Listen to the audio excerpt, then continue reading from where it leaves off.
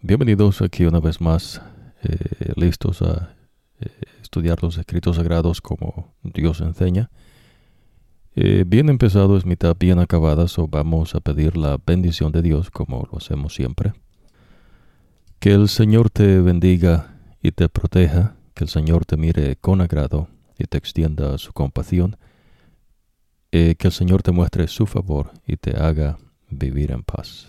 Padre que moras en las alturas de los cielos, santificado, glorificado sea tu nombre. Amado Cristo Jesús, que intercedes por nosotros, santificado, glorificado sea tu nombre. Amado Espíritu Santo, que moras en nosotros y entre nosotros, santificado, glorificado sea tu nombre. Padre, venimos delante de tu presencia, suplicando nos concedas la unción de Dios Espíritu Santo para que abras nuestras mentes y nos lleves a tus entendimientos comparando verdad espiritual con verdad espiritual. Favores que pedimos no porque seamos merecedores, sino que lo hacemos en el nombre de Cristo Jesús, Señor nuestro. Amén. Bueno, acá con el siervo de Dios Padre vamos a seguir expandiendo y profundizando en verdades espirituales, llevando el hilo del pensamiento en esta primera ocasión con el mensaje del primer ángel que Dios manda en su revelación a Juan. El mensaje del primer ángel dice: luego vi a otro ángel que volaba alto en el cielo. El ángel tenía una buena noticia eterna de victoria para anunciar a los que viven en la tierra, a toda nación, raza, lengua y pueblo. El ángel dijo con voz fuerte: teman a Dios y denle gloria, porque ha llegado el momento en que Él va a juzgarlos a todos. Adoren al que hizo el cielo, el cielo, la tierra, el mar y los manantiales. Esto es lo que dice un profeta de Dios. Usted ya tiene ese entendimiento. Y vamos a profundizar más en lo que es un profeta, pero ya usted tiene un entendimiento de quién es un profeta del Señor. Ahora, este es el hilo del pensamiento al estudiar los escritos sagrados en esta primera ocasión, no todos los profetas del Señor, y ya estamos por terminar los escritos del profeta Moisés, en lo que se refiere no los libros que contienen los escritos de los mensajes del Señor a su pueblo. Está otro libro, más adelante vamos a llegar a ese libro y vamos a entendernos cómo es que se sabe que Moisés escribe ese libro. Ya que usted está aprendiendo, ¿no?, que si el escrito no se identifica quién es el que escribe, no se puede aceptar como de Dios, porque Dios no opera de esa manera. Dios siempre levanta a su profeta y el profeta se identifica como profeta del Señor. No hay una instancia donde Dios va a escribir algo y le va a decir a un ser celestial que esconde el libro, no en una cueva o debajo de la tierra, y que haga algunas pistas, no, para que la gente lo encuentre. Dios no opera de esa manera, no es algo ridículo. Dios le enseña, que Dios habla por medio de un profeta. Han habido profetas que no escribieron, y usted ya aprendió alguno de ellos. Sin embargo, hubieron profetas que Dios dijo: escribe en un libro. Y claro, el hecho que el profeta escriba en un libro tampoco quiere decir que el profeta es un actor, no como se conoce ahora en día, ¿no? La gente que escribe libros y escriben, ¿no?, diferentes tipos de libros. Y pues hay más libros, de los que usted llegase a leer, ¿no?, en su vida. Cosa interesante, ¿no? Pero en fin, entonces Dios habla por el profeta. Ahora, lo interesante es que entonces la gente dice muchas cosas, y ya usted empezó a discernir en cuanto a eso, ¿no? La gente dice cualquier cosa, pero Dios dice de esta manera. Una tal mentada iglesia dice de esta manera, pero Dios dice de esta forma. Algunos no que se llaman cristianos dicen, pero el Señor dice, ves, que esta es la manera. La gente no decía que Jesús era Juan el Bautista, Elías resucitado. Otros decían, ¿no?, que era otro de los profetas. La gente dice, no, la Biblia dice, pero en verdad pues la Biblia no es un profeta, ¿ves? No es un canal de comunicación de Dios. Dios se comunica con su pueblo por medio del profeta. Para Dios, ¿ves?, el testimonio es importante. Hay testigos que vieron y escucharon, testigos que experimentaron, y estas personas, ¿ves?, dan testimonio de las cosas que Dios hizo, ¿no?, del mensaje que Dios mandó a su pueblo. Que no le den mentira por verdad.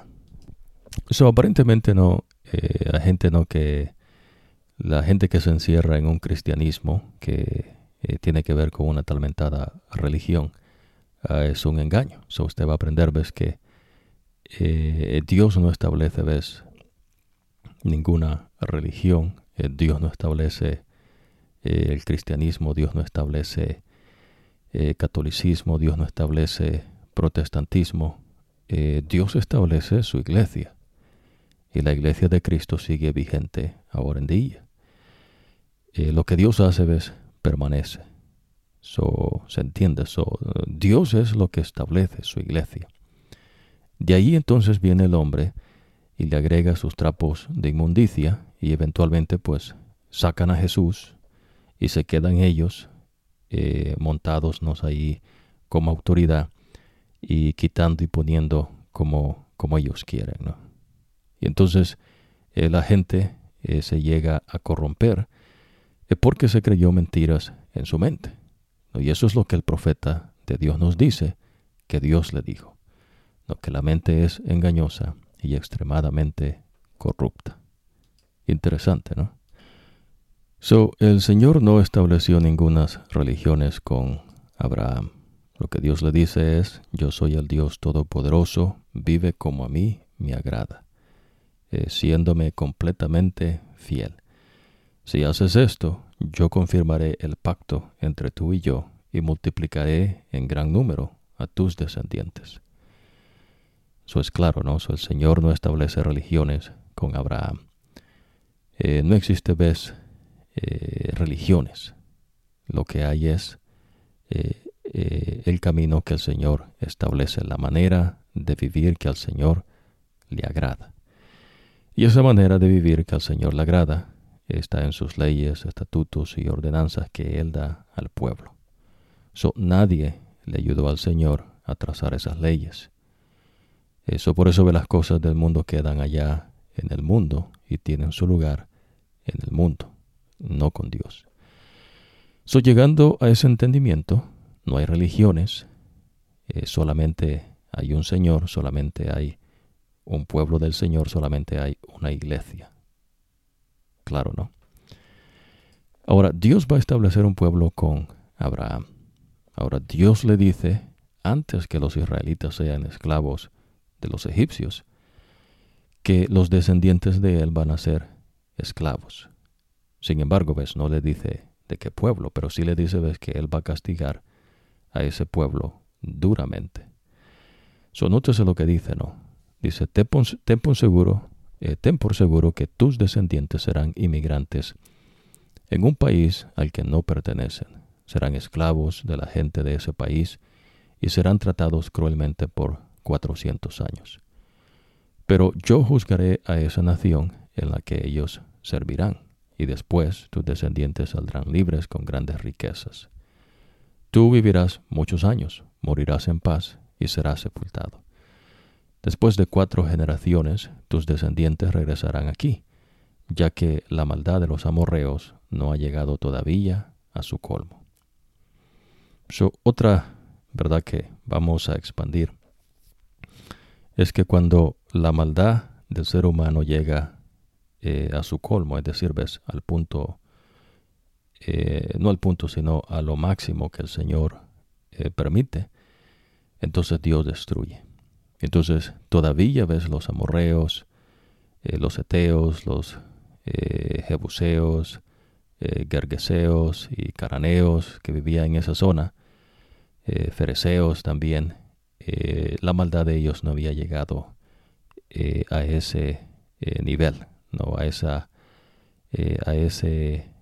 lugar, ves, donde Dios dice hasta aquí, no más. Y entonces Dios destruye. Ahora, eso solamente lo conoce el Señor. Pero lo que Dios le está diciendo a veces es que cuando Dios establece un pueblo con Abraham, Dios no está estableciendo religiones. ¿Entiendes? O Dios no estableció con Abraham no muchas religiones que le quieren atribuir al tipo, ¿no? Y Abraham dijese, no, pues yo nunca establecí religiones. Yo lo que compartí a la gente que estaba conmigo es el camino que el Señor enseña. Punto. Pues nada más. Es así, ¿ves? El Señor no establece una religión, un dogma, ¿no? Esas son cosas de la gente que vivía en pueblos que adoraban dioses falsos, que pues es todo el mundo, ¿ves? A excepción del pueblo que el Señor está estableciendo, que son los israelitas, que son descendientes de Abraham. Eso es lo que Dios establece. Después el Señor establece su iglesia. Ahora, nótese lo siguiente, ¿no? Entonces, cuando la maldad llega a su límite, entonces Dios destruye. Ahora, dice, daré esta tierra a tus descendientes, desde el río de Egipto hasta el gran río Éufrates, las tierras de los kenitas, los kenicitas, los cadmoneos, los heteos, los fereceos, los refaitas, los amorreos, los cananeos, los gergeseos y los jebuseos. ¿Qué es lo que va a hacer el Señor? Les va a dar tierra. Este es el único pueblo del Señor. Y ya usted sabe, ves, que el pueblo del Señor no está en las zonas de lo que se conoce como Europa, o más allá, ¿no? Inglaterra, o Irlanda, o Dinamarca. El pueblo del Señor no es de allí. Toda esta gente adoraba a dioses falsos, ¿ves? Y los delirios de sus mentes. Es lo que Dios le enseña. Tampoco esta gente, ¿ves?, viene de lo que se conoce, ¿no?, como el África o las Américas o la India, no China. Dios sacó a un hombre y a una mujer de la ciudad de Ur, que está cerca de Irán, pero no en Irán. Y de esa pareja, Dios establece su pacto con Abraham, no con Sara, y entonces su descendiente, Isaac y Jacob. Dios no está estableciendo ninguna religión, pero no está haciendo ningún atributo a que Él va a separarnos diferentes religiones, pero un mismo Dios. Eso es un engaño de la gente.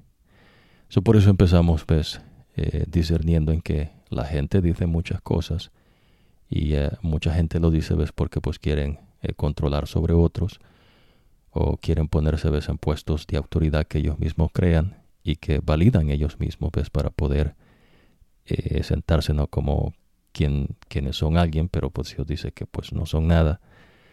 Y es importante que usted sepa discernir eso.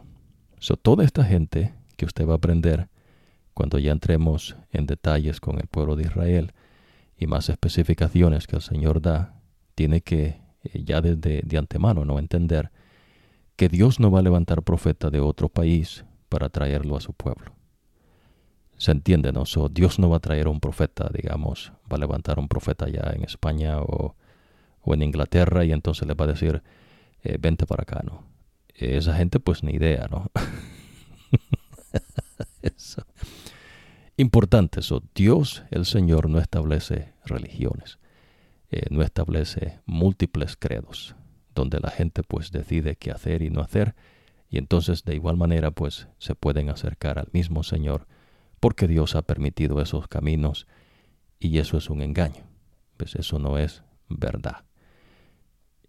Ahora, Teniendo ese entendimiento, Dios establece su iglesia, 12 discípulos. Imagínense, esos tipos también eran hebreos. Y no tenían, ¿ves?, de la parentela de la gente de Europa, o de más allá, ¿no?, Inglaterra, Irlanda, o de las Américas, sino que los israelitas, ¿ves?, se mezclaron más con los pueblos de lo que se conoce como el África, ¿no?, Etiopía, el Líbano, y también, ¿ves?, los cananeos. Usted aprendió, ¿ves?, que ellos empezaron a mezclarse con esa gente que Dios les dijo que no hiciesen, y por hacer eso entonces Dios los castiga. Pero también usted aprendió que cuando el pueblo de Israel sale de Egipto, hubo mucha gente, ¿ves?, mixta, que creyó a Dios y se fue con los israelitas a través del desierto. Pero esa misma gente, ¿ves?, le causó problemas a los israelitas. Y los problemas tienen que ver, ¿ves?, porque pues esa gente estaba acostumbrada a adorar dioses falsos. Y entonces ellos empezaron, ¿ves?, a quejarse, y a quejarse, y a quejarse, y entonces Dios tuvo, ¿ves?, que tomar cartas en el asunto, y en una ocasión pues Dios mata a muchos de ellos. Por eso es importante, ¿no?, que usted entienda lo que el Señor le enseña, no lo que la gente dice. Rumores o cuestiones, ¿no?, que la gente misma levanta, ¿no? Falsos testimonios. Ya usted va a aprender, ¿ves? Bueno, ya aprendió que Dios dice, ¿ves?, que no levante falsos testimonios. Para Dios esas cosas son serias. Y por eso, ¿ves?, Dios da énfasis al testimonio de las personas. Y Dios dice, ¿ves?, que no se dé falso testimonio. Es algo de serio para el Señor. Ahora, Dios le está diciendo a Abraham lo que va a pasar con sus descendientes, inclusive 400 años adelante.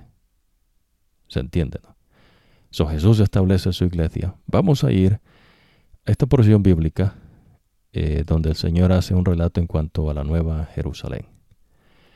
Ahora, usted va a aprender, ¿ves?, que Dios habla por medio de visiones al profeta. Y una cosa que usted va a aprender en esta oportunidad que hemos mencionado, ¿no?, en cierta manera, pero no directamente y con algún tipo de especificación, es el hecho, ¿ves?, que el que la persona escriba demasiado es falta, ¿ves?, de entendimientos, o es decir, digamos, cuando usted ve personas, ¿no?, que dicen que son actores y escriben libros y fantasías, y algunos son escritores, ¿no?, creativos, dicen, otros son escritores de diferentes cosas, ¿no? Y entonces la gente escribe demasiado. El escribir, así como en los idiomas, ¿no?, español o el inglés, ya usted va a ir aprendiendo, ¿ves?, que tiene que ver con las limitaciones que Dios dejó al hombre. Por ejemplo, ¿ves?, Dios cuando habla con el profeta le muestra una visión. Claro, ¿ves?, porque Dios esconde el significado de otros. Pero tiene que entender, ¿ves?, que Dios en el cielo no tiene bibliotecas, no llenas de libros que los seres celestiales escriben y escriben y escriben, ¿no? No, amén. Si bien es cierto que Dios hace noción, ¿ves?, a ciertos libros, el libro de la vida, lo que Dios está apuntando, ¿ves?, es que está escrito. Solo que está escrito tiene un significado que Dios enseña. Pero no está diciendo, ¿ves?, que en el cielo hay bibliotecas, no, que usted va a estar ahí estudiando por toda la eternidad. No, al contrario, ¿ves?, Dios le va a enseñar a usted que su maestro va a ser Él mismo y que Él le va a enseñar directamente. Interesante, ¿no? Ya, ¿ves?, porque es así. Dios no ocupa las cosas que usted ve en el mundo. Pero lo interesante que Dios le quiere mostrar es el hecho, ¿ves?, de una ciudad. Esa ciudad para Dios la compara con una mujer. Por ejemplo, usted va a aprender, ¿ves?, que está una mujer sentada sobre una bestia, que es una imagen que ve Daniel. Y entonces Daniel no sabe qué significa eso. Y entonces se acerca uno de los que están ahí sirviendo al anciano de días y pregunta, ¿no?, ¿qué significa esta visión? Y entonces lo interesante es que el ángel, no, el ser celestial explica lo que significa la imagen. ¿Se entiende, no? Con solo ver la imagen, Él explica algo. Eso es, ¿ves? Inteligencia. No ocupa escribirlo. Se entiende, ¿no? Pero por las limitaciones que Dios da al ser humano, por cuestiones de la maldad, Dios restringió, ¿ves?, los poderes físicos y mentales que Dios les dio, por cuestión que el hombre siempre va hacia la maldad constantemente. Interesante, ¿no? Pues es la verdad. Pero poco a poco usted va a ir entendiendo. Por ejemplo, ¿no?, cuando Jesús enseñaba, él apuntaba a la creación. Jesús decía, mirad los pájaros, ¿no?, del campo. Mirad, dice, los lirios de los campos, ¿no? Jesús mismo, ¿ves?, se compara como la rosa de Sarot y los lirios. ¿Ves? Por eso mencionamos, ¿ves?, que el poder mental que pues Dios le dio a Adán en la perfección, ni todos los seres humanos de todas las generaciones juntos, ¿ves?, le llegan al polvo de donde Adán pisa. ¿Se entiende, no? Sin embargo, ¿ves?, Dios es misericordioso y en su misericordia Él permite, ¿ves?, que nosotros lleguemos a conocerle. Y en verdad en eso es lo que Dios dice, que usted sí se puede gloriar, en que lo conoce a Él. Nótese lo que dice en cuanto a esta novia, ¿no? La ciudad brillaba con la luz de Dios. Bueno, vamos a leer esta porción desde acá. Luego vino uno de los 7 ángeles que tenía las 7 copas con las últimas 7 plagas y me dijo, ven acá, te voy a mostrar a la novia del Cordero. El ángel me llevó por medio del Espíritu a lo alto de una montaña y me mostró la ciudad santa de Jerusalén. ¿Qué es eso? La novia del Cordero. En una ocasión usted aprendió, ¿no?, que había una mujer que tenía una corona que estaba a punto de dar a luz, ¿no? Entonces, interesante, ¿no? Nótese lo siguiente. El ángel me llevó por medio del Espíritu a lo alto de una montaña y me mostró la ciudad santa de Jerusalén, que bajaba del cielo. Desde donde está Dios, la ciudad brillaba con la luz de Dios, parecía una piedra preciosa, un diamante, y era clara como un cristal. Tenía una muralla grande y alta, con 12 puertas, en las cuales habían 12 ángeles. En cada puerta estaba escrito el nombre de una de las tribus de Israel. Ok, nótese. 12 puertas. Nombres escritos en cada una de esas puertas. ¿Y los nombres de quién? De los hijos de Israel. ¿Se entiende, no? Esto no es religión. Ahora, dice, habían 3 puertas hacia el oriente, 3 hacia el norte, 3 hacia el sur y 3 al occidente. Si usted multiplica, ¿no? 3 por 4 son 12.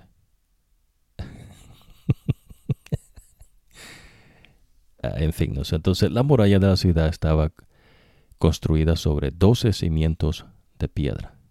¿12 qué? Cimientos de piedra. Y sobre cada piedra estaba escrito el nombre de uno de los 12 apóstoles del Cordero. 12 de la tribu de Israel en las puertas. Y en los simientes, los 12 nombres de quién? De los apóstoles del Cordero. Ahora, esa es la ciudad de Jerusalén. Interesante, ¿no? Esto no es de religión. Aquí no hay múltiples credos. ¿Ves? Aquí no hay variedad de pensamientos. ¿Ves? Todas esas cosas están en el mundo. Y el mundo va a perecer. Es lo que Dios le está diciendo. Entonces, ya usted, teniendo este entendimiento, sabe que Dios establece un pueblo, Dios establece su iglesia, y que nadie le ayuda al Señor. Nadie le da estudios, nadie le da conocimiento a Dios. Es más, cuando lleguemos a los escritos del profeta Isaías, Dios le va a hacer preguntas duras. Y pregunta al Señor, ¿no? ¿Habrá alguien que me pueda instruir a mí? Dice el Señor. Sabiduría e instrucción. Todo viene del Señor. Por ejemplo, imagínense en las cosas del mundo, la gente le da ciertos atributos, ¿no?, a la sabiduría y a la instrucción. Y hay gente, ¿no?, que cree que son oro y otros que dicen que son plata y otros que son bronce. Y a mí no funciona así con Dios, ¿no? Esas cosas son del mundo y tienen su lugar en el mundo. ¿Se entiende, no? Vamos a ir ahora a esto que es importantísimo. Dios tiene preparada una ciudad. Ahora, usted está aprendiendo que Dios apela a que usted le obedezca. Pues Dios no le está pidiendo su opinión. Dios no le está diciendo, no, que haga un estudio, que usted se profundice en ciertas áreas. Dios está diciendo, ves, este es el camino de la vida. Síguelo, dice el Señor. Obedece mis mandamientos, mis estatutos y ordenanzas. Dice, gustad de lo bueno que es el Señor. Y entonces usted se va a dar cuenta, ves, que en verdad Dios es bueno cuando usted empieza a poner en práctica lo que Dios enseña. Y lo que Dios enseña es de su sabiduría. ¿Se entiende, no? En verdad, pues eso es sabiduría verdadera. Valga la repetición, ¿no? Pero bueno. Supóngase después de los discípulos, digamos, antes de Abraham, Dios tenía personas, pues, que se mantuvieron fieles al Señor a través de las generaciones hasta Adán. No de Adán hasta Abraham y de Abraham hasta José, que se casa con María.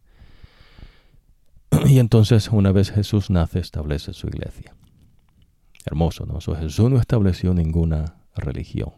Tiene que tener eso claro.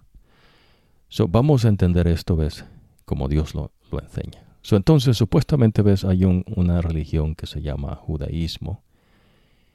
Y los cristianos, o el cristianismo, dice que salió del judaísmo. Eso es un engaño. ¿Ves? El mismo Jesucristo le va a enseñar, ¿ves?, que el judaísmo, que son tradiciones de los judíos, no tenía nada que ver, ¿ves?, con las ordenanzas del Señor.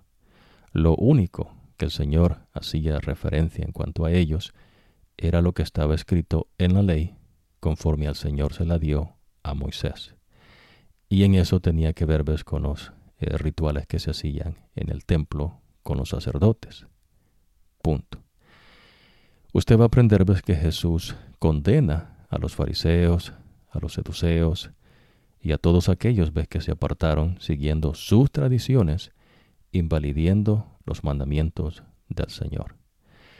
Pero ellos querían, ¿ves?, que la gente obedeciera lo que ellos les enseñaban, pero ellos no obedecían lo que el Señor les decía que obedecieran.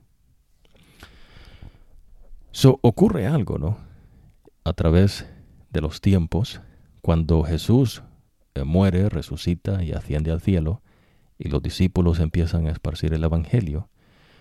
Usted aprende, ves, que en ese tiempo el Señor le dice que es el tiempo de la cuarta bestia. No, cuarta bestia. Interesante, ¿no? Entonces, el judaísmo no es algo que el Señor instituyó. ¿Se acuerda que mencionamos brevemente ahorita y mucho antes que el Señor no estableció religión con Abraham? Sin embargo, ves, usted aprende que Jesús le enseña que los fariseos y saduceos se sentían orgullosos y decían que Abraham era su papá. Es decir, ves, que el pueblo de ellos lo originó Abraham. Pero Jesús les dice, ves, yo soy antes de Abraham. Lo que Jesús le está diciendo es que Abraham no estableció ningún pueblo. El que estableció el pueblo de los israelitas es Jesús, el Señor. ¿Entiende? Pero claro, ves, el Señor es lo que le enseña. Jesús, el Señor, Jehová de los ejércitos, no establece el judaísmo, ninguna religión. Abraham no es el padre de religiones. ¿Ves? Abraham aprendió el camino que el Señor le da y ese camino sigue igual, no ha cambiado, pues no ha habido variación. Nadie le puede agregar y nadie le puede quitar. Claro, no que la gente no lo haga, lo que estamos diciendo es que pues Dios dice que no se puede agregar. Pero la gente dice, no, le quiero agregar algo acá, ¿no? Porque queremos acá llevar una historia, ¿no? Y que aparezca ahí mi nombre como que contribuí, ¿no? Puse mi granito de arena. Con Dios no funciona así, ¿ves? Dios dice, no, aquí no ocupamos granitos de arena, ¿no? Llévese su arena para otro lado. Ahora, entonces Dios no establece el judaísmo y el Señor tampoco establece, ¿ves?, el cristianismo como una religión. Esos son inventos del hombre. Y usted va a aprender que inclusive detrás de eso están los mismos demonios, ¿no? Y eso lo dejamos para más adelante. Pero ahorita usted está aprendiendo, ¿ves?, lo que el profeta de Dios enseña. Jesús establece su iglesia y la cabeza de su iglesia es Él. ¿Ves? Dios no le ha dado autoridad a nadie, ¿ves?, para cambiar el camino que es Él, para cambiar las enseñanzas que Él dio. ¿De dónde, no? ¿De dónde va a sacar sabiduría e instrucción esta gente para dar? ¿No? Es algo absurdo, ¿no? Pero es lo que la gente hizo, ¿no? Y es más, usted va a aprender, ¿ves?, que la cuarta bestia está directamente ligada, ¿ves?, con un cuerno que ve Daniel, que tumbó a 3 y dice que tenía ojos de ser humano y con una boca hablaba grandes cosas, ¿no? Inclusive insultaba al Señor. ¿Cómo es que puede insultar al Señor? Bueno, imagínense, dice, ves que intentó cambiar lo que Dios ha hecho. Entonces no hay judaísmo, no hay cristianismo. Lo que hay es un pueblo que Dios establece. Lo que hay es una iglesia que Jesús establece. Y eso usted lo aprende por medio de los profetas del Señor. Dios habla por medio del profeta. No todos los profetas escribieron.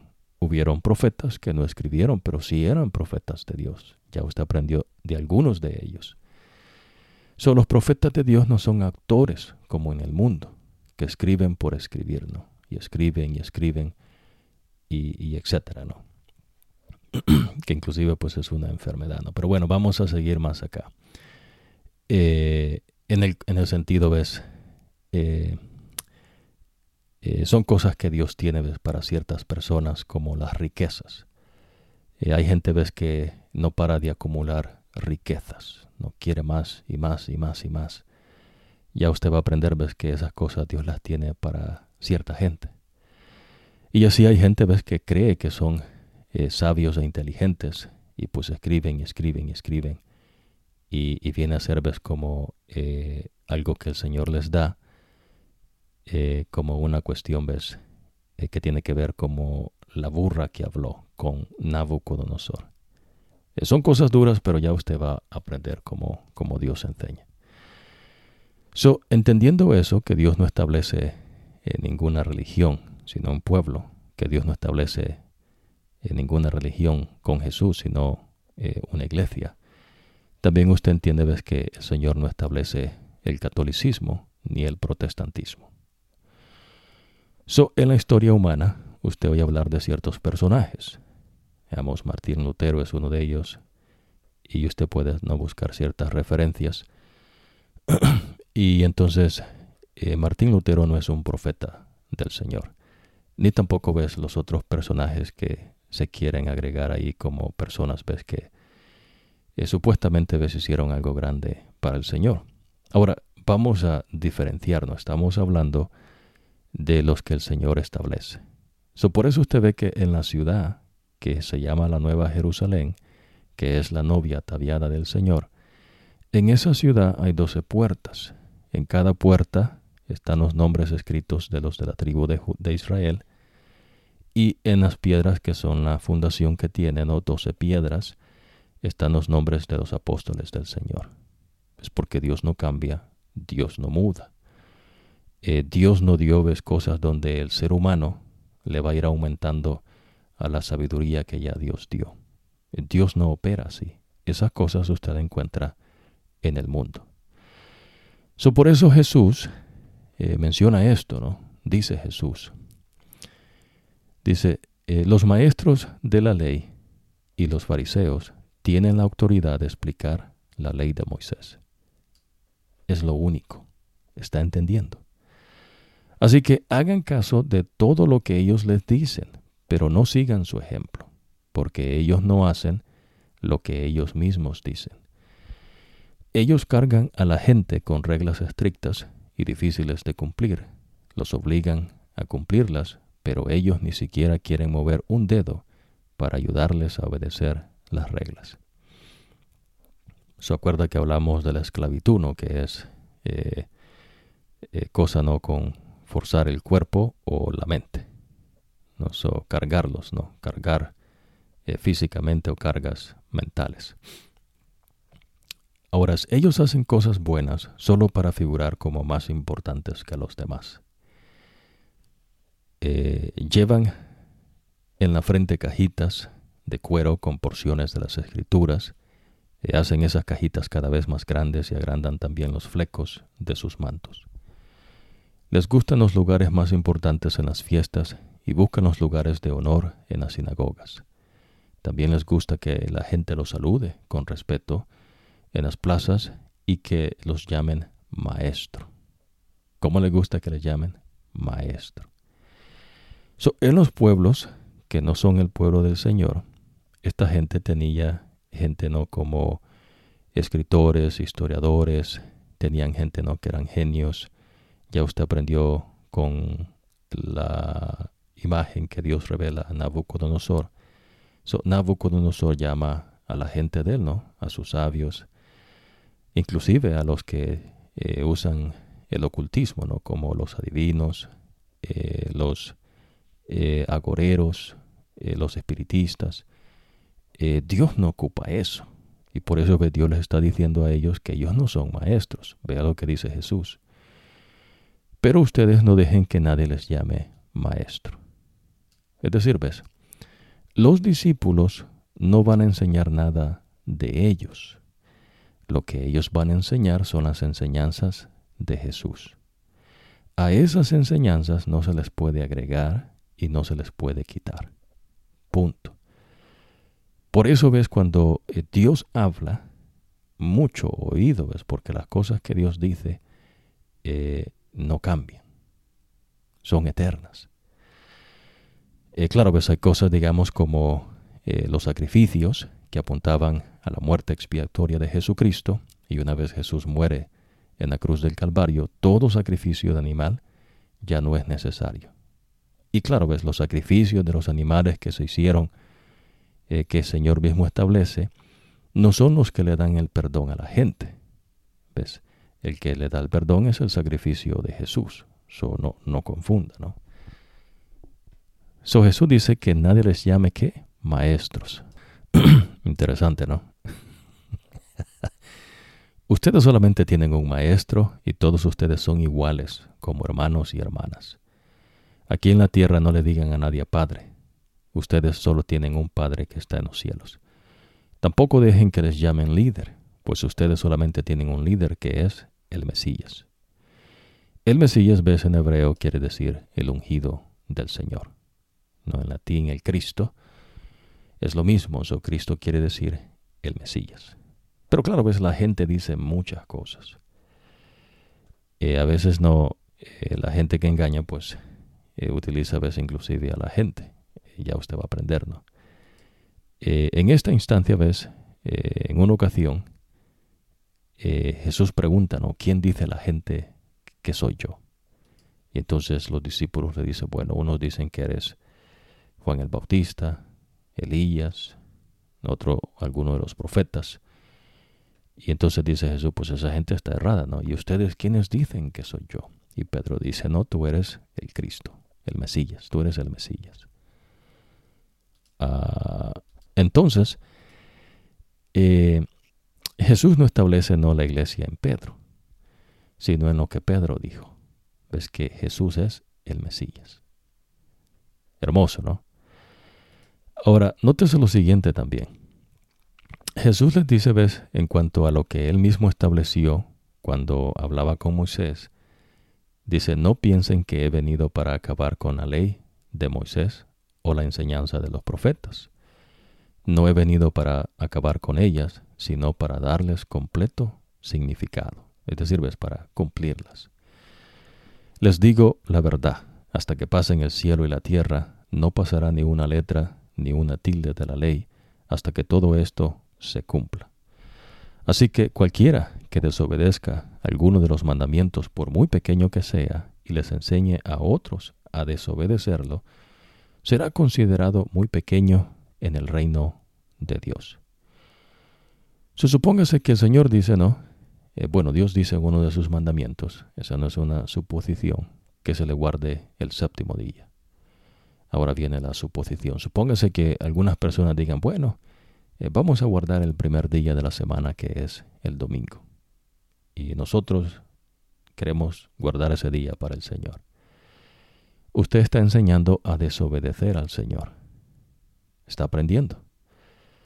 Eso es lo que el Señor condena. Y si usted hace eso, Dios dice, ves que usted va a ser llamado muy pequeño. Ahora, en cambio, dice, el que los obedezca a todos y enseñe a obedecerlos será considerado grande en el reino de Dios. Porque les digo a ustedes, no entrarán en el reino de Dios a menos que practiquen la justicia mejor que los maestros de la ley y los fariseos. Jesús está haciendo referencia a lo que él mismo le dijo a Moisés, y él es Jehová de los ejércitos, el Señor. Todos esos rituales que el Señor establece con Moisés, que el Señor también establece el sacerdote, establece a los levitas que van a cargar los utensilios y la carpa del encuentro del Señor. Dios les enseña qué animales van a sacrificar. Dios les dice absolutamente todo. Todo eso es cuestión del Señor. Nadie le ayudó al Señor. Y lo que Dios pide de ellos es obediencia. Que lo respeten, dice el Señor, que le teman, ¿no? Y que obedezcan sus mandamientos. Hermoso, ¿no? Ahora, sígame en cuanto a esto, ¿no? Entonces, este es Jesús. Hermoso, ¿no? Póngase a pensar, supóngase, ¿no?, que ya usted tiene este entendimiento. No hay, Jesús no establece una religión, sino una iglesia. El Señor establece un pueblo, no religiones, con Abraham. Abraham no es el padre de religiones. Eso es un engaño de la gente.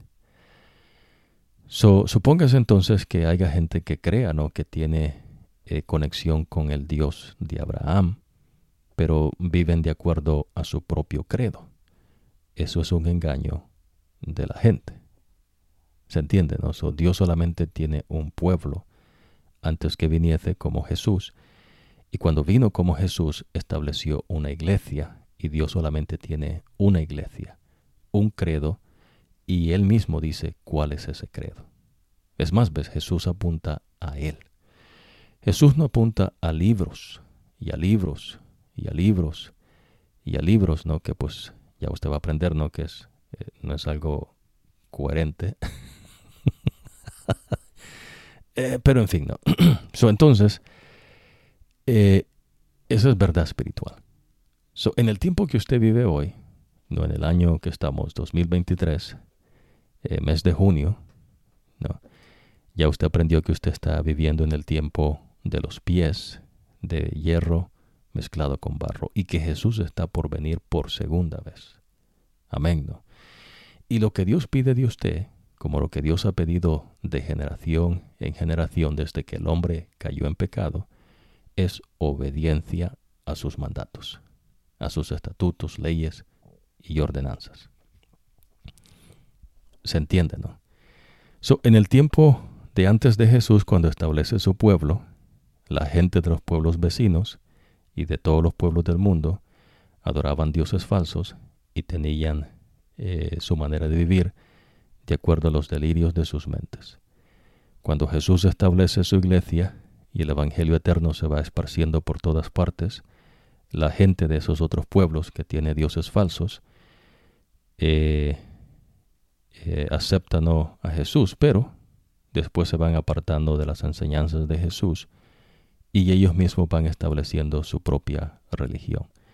Ya no es a Jesús a quien se predica, ya no es a Jesús al que se le atribuye la enseñanza, la sabiduría y la instrucción, sino que son a hombres, y esos hombres, ¿ves?, hacen del evangelio de Cristo su propio evangelio.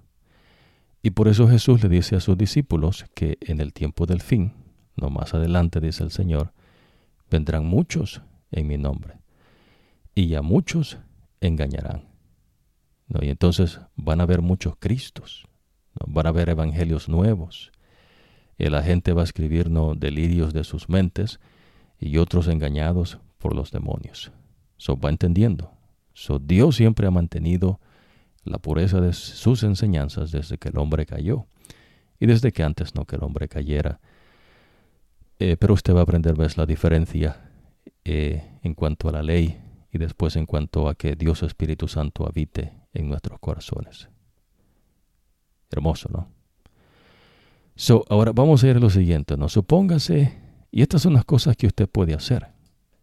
Y vamos a poner estos ejemplos, ¿no? Dios dice, digamos, a Moisés, ¿no? Dile a los israelitas, estos son los animales que pueden comer de entre todos los que hay en la tierra firme. Todo animal rumiante que tenga pezuña dividida en dos. Sin embargo, no comerán de los siguientes animales, aunque sean rumiantes o tengan la pezuña dividida en dos: el camello. Me gustaría que usted ya vaya llegando a este entendimiento, ¿no? Nótese, ¿no? Dios dice no se coma el camello. Pero entonces, ves, la gente que tiene delirios en sus mentes, ¿no?, y que pues escriben y investigan y escriben y investigan y siguen escribiendo y investigan y se van creando, ¿ves?, su propia religión, porque eso es una religión, usted va a aprender. Eventualmente, ¿ves?, ellos dicen, no, sí se puede comer el camello.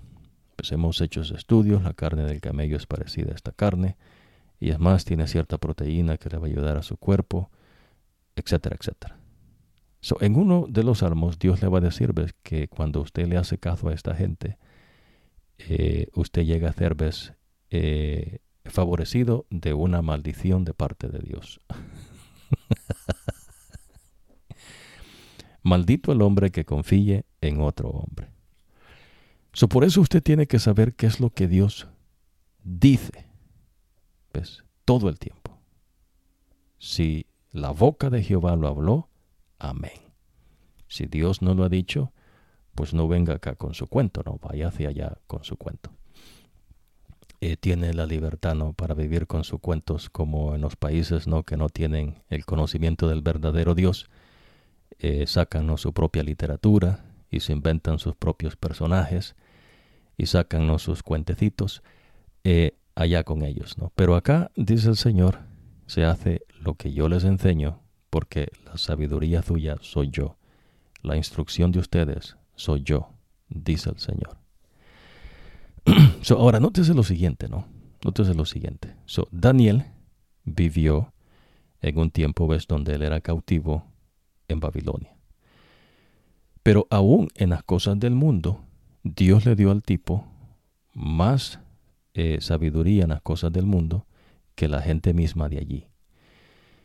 Lo que usted tiene que entender es que Dios nos da para poder hacer las cosas que se hacen en el mundo y todavía mucho más. Lo que Dios está diciendo es que Dios no opera de esa manera. ¿Se entiende, no?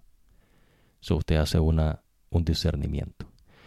Porque inclusive en las cosas que ellos dicen, ves, que son de grande aprecio para ellos, pues ni siquiera ellos mismos, ves, las hacen bien. Y entonces Dios dice, bueno, si van a hablar de eso, pues por lo menos háganlo bien, ¿no? Y entonces Dios da sabiduría a sus hijos. Y pues cuando vemos lo que están haciendo, pues dice, bueno, esto no está, ya esto no es correcto, ¿no? Van por un camino equivocado.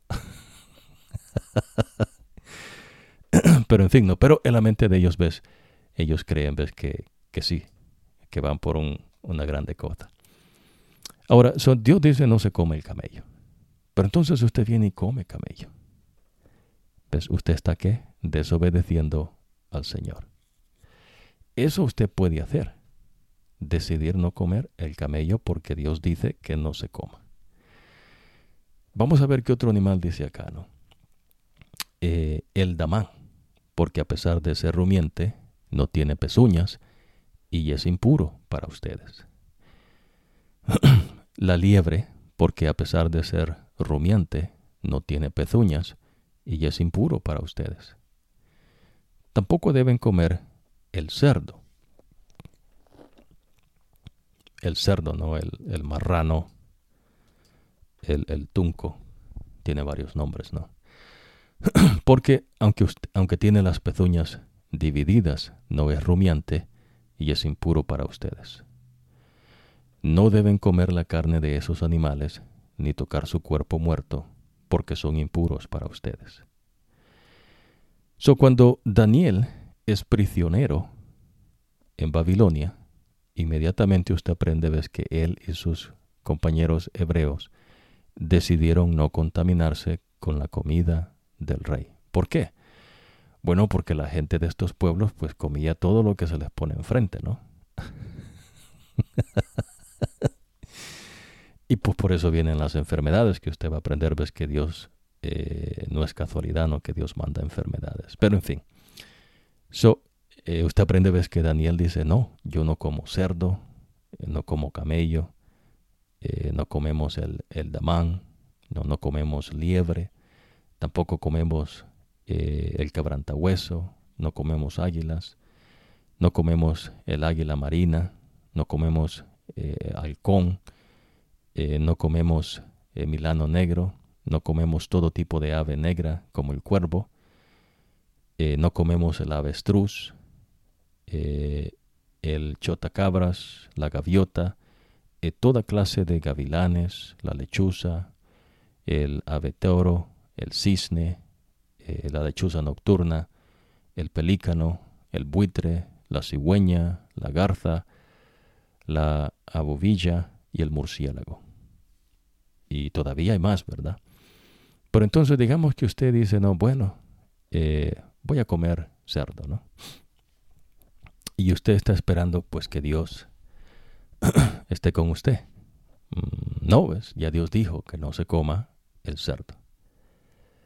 Está aprendiendo, ¿no? Por eso, ¿ves? Acuérdese que Dios dice que usted aprenda a obedecer al Señor. Dios da sus leyes, estatutos y ordenanzas, y Dios no cambia y Dios no muda.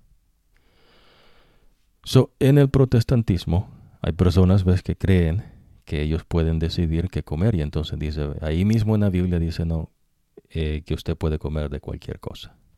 Y Dios no enseña eso. Y ellos creen, ves, que hay libertad, dice, porque el Señor nos libertó. Ahora, ellos se han creado su propio credo, pero no están escuchando lo que Dios les dice. ¿Entienden? ¿No? Hay una diferencia entre lo que Dios dice y lo que la persona quiere o le gustaría que Dios dijese, pues porque a ellos les gusta ese camino. ¿Ves? Y Dios no cambia, ¿ves? Dios no acepta la adoración cuando usted decide cambiarla y pretender que Dios va a decir, bueno, está bien, ¿no? Como que si Dios es un padre alcahuete. No, Dios no es así con sus hijos. Lo que Dios tiene es paciencia, claro. Dios tiene misericordia, pero no crea, ves, que Dios va a aceptar los trapos de inmundicia que usted le presenta. Dios no hace tal cosa. Supóngase entonces que usted dijese, no, bueno, vivimos en otro tiempo y pues vamos a comer cerdo. Se han hecho estudios, la carne del cerdo es buena, nutritiva, y entonces Dios dice, no, bueno, usted es galardonador, pónganmele una medalla a ese tipo, ¿no? Maldición para él.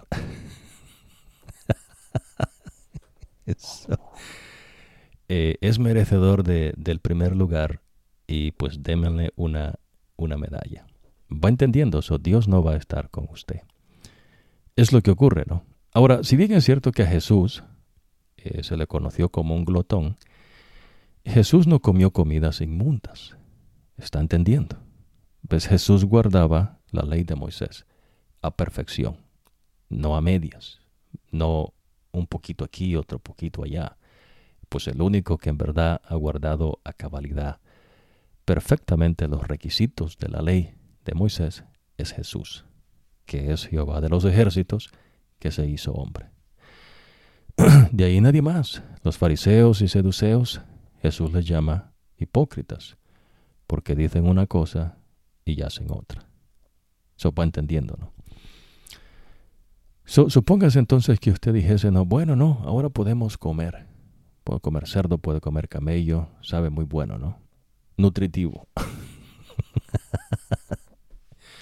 También puedo comer ratas, ¿no? Puedo comer ratón. Hay gente, ves, que inclusive de las ratas, ves, hacían como una deidad. Ya usted va a aprender, ¿no? Pero entonces, ves, Dios le está diciendo que no. Ves que uno no come esas cosas. Cuando alguien me pregunta, no, oiga, ¿y usted por qué no come cerdo?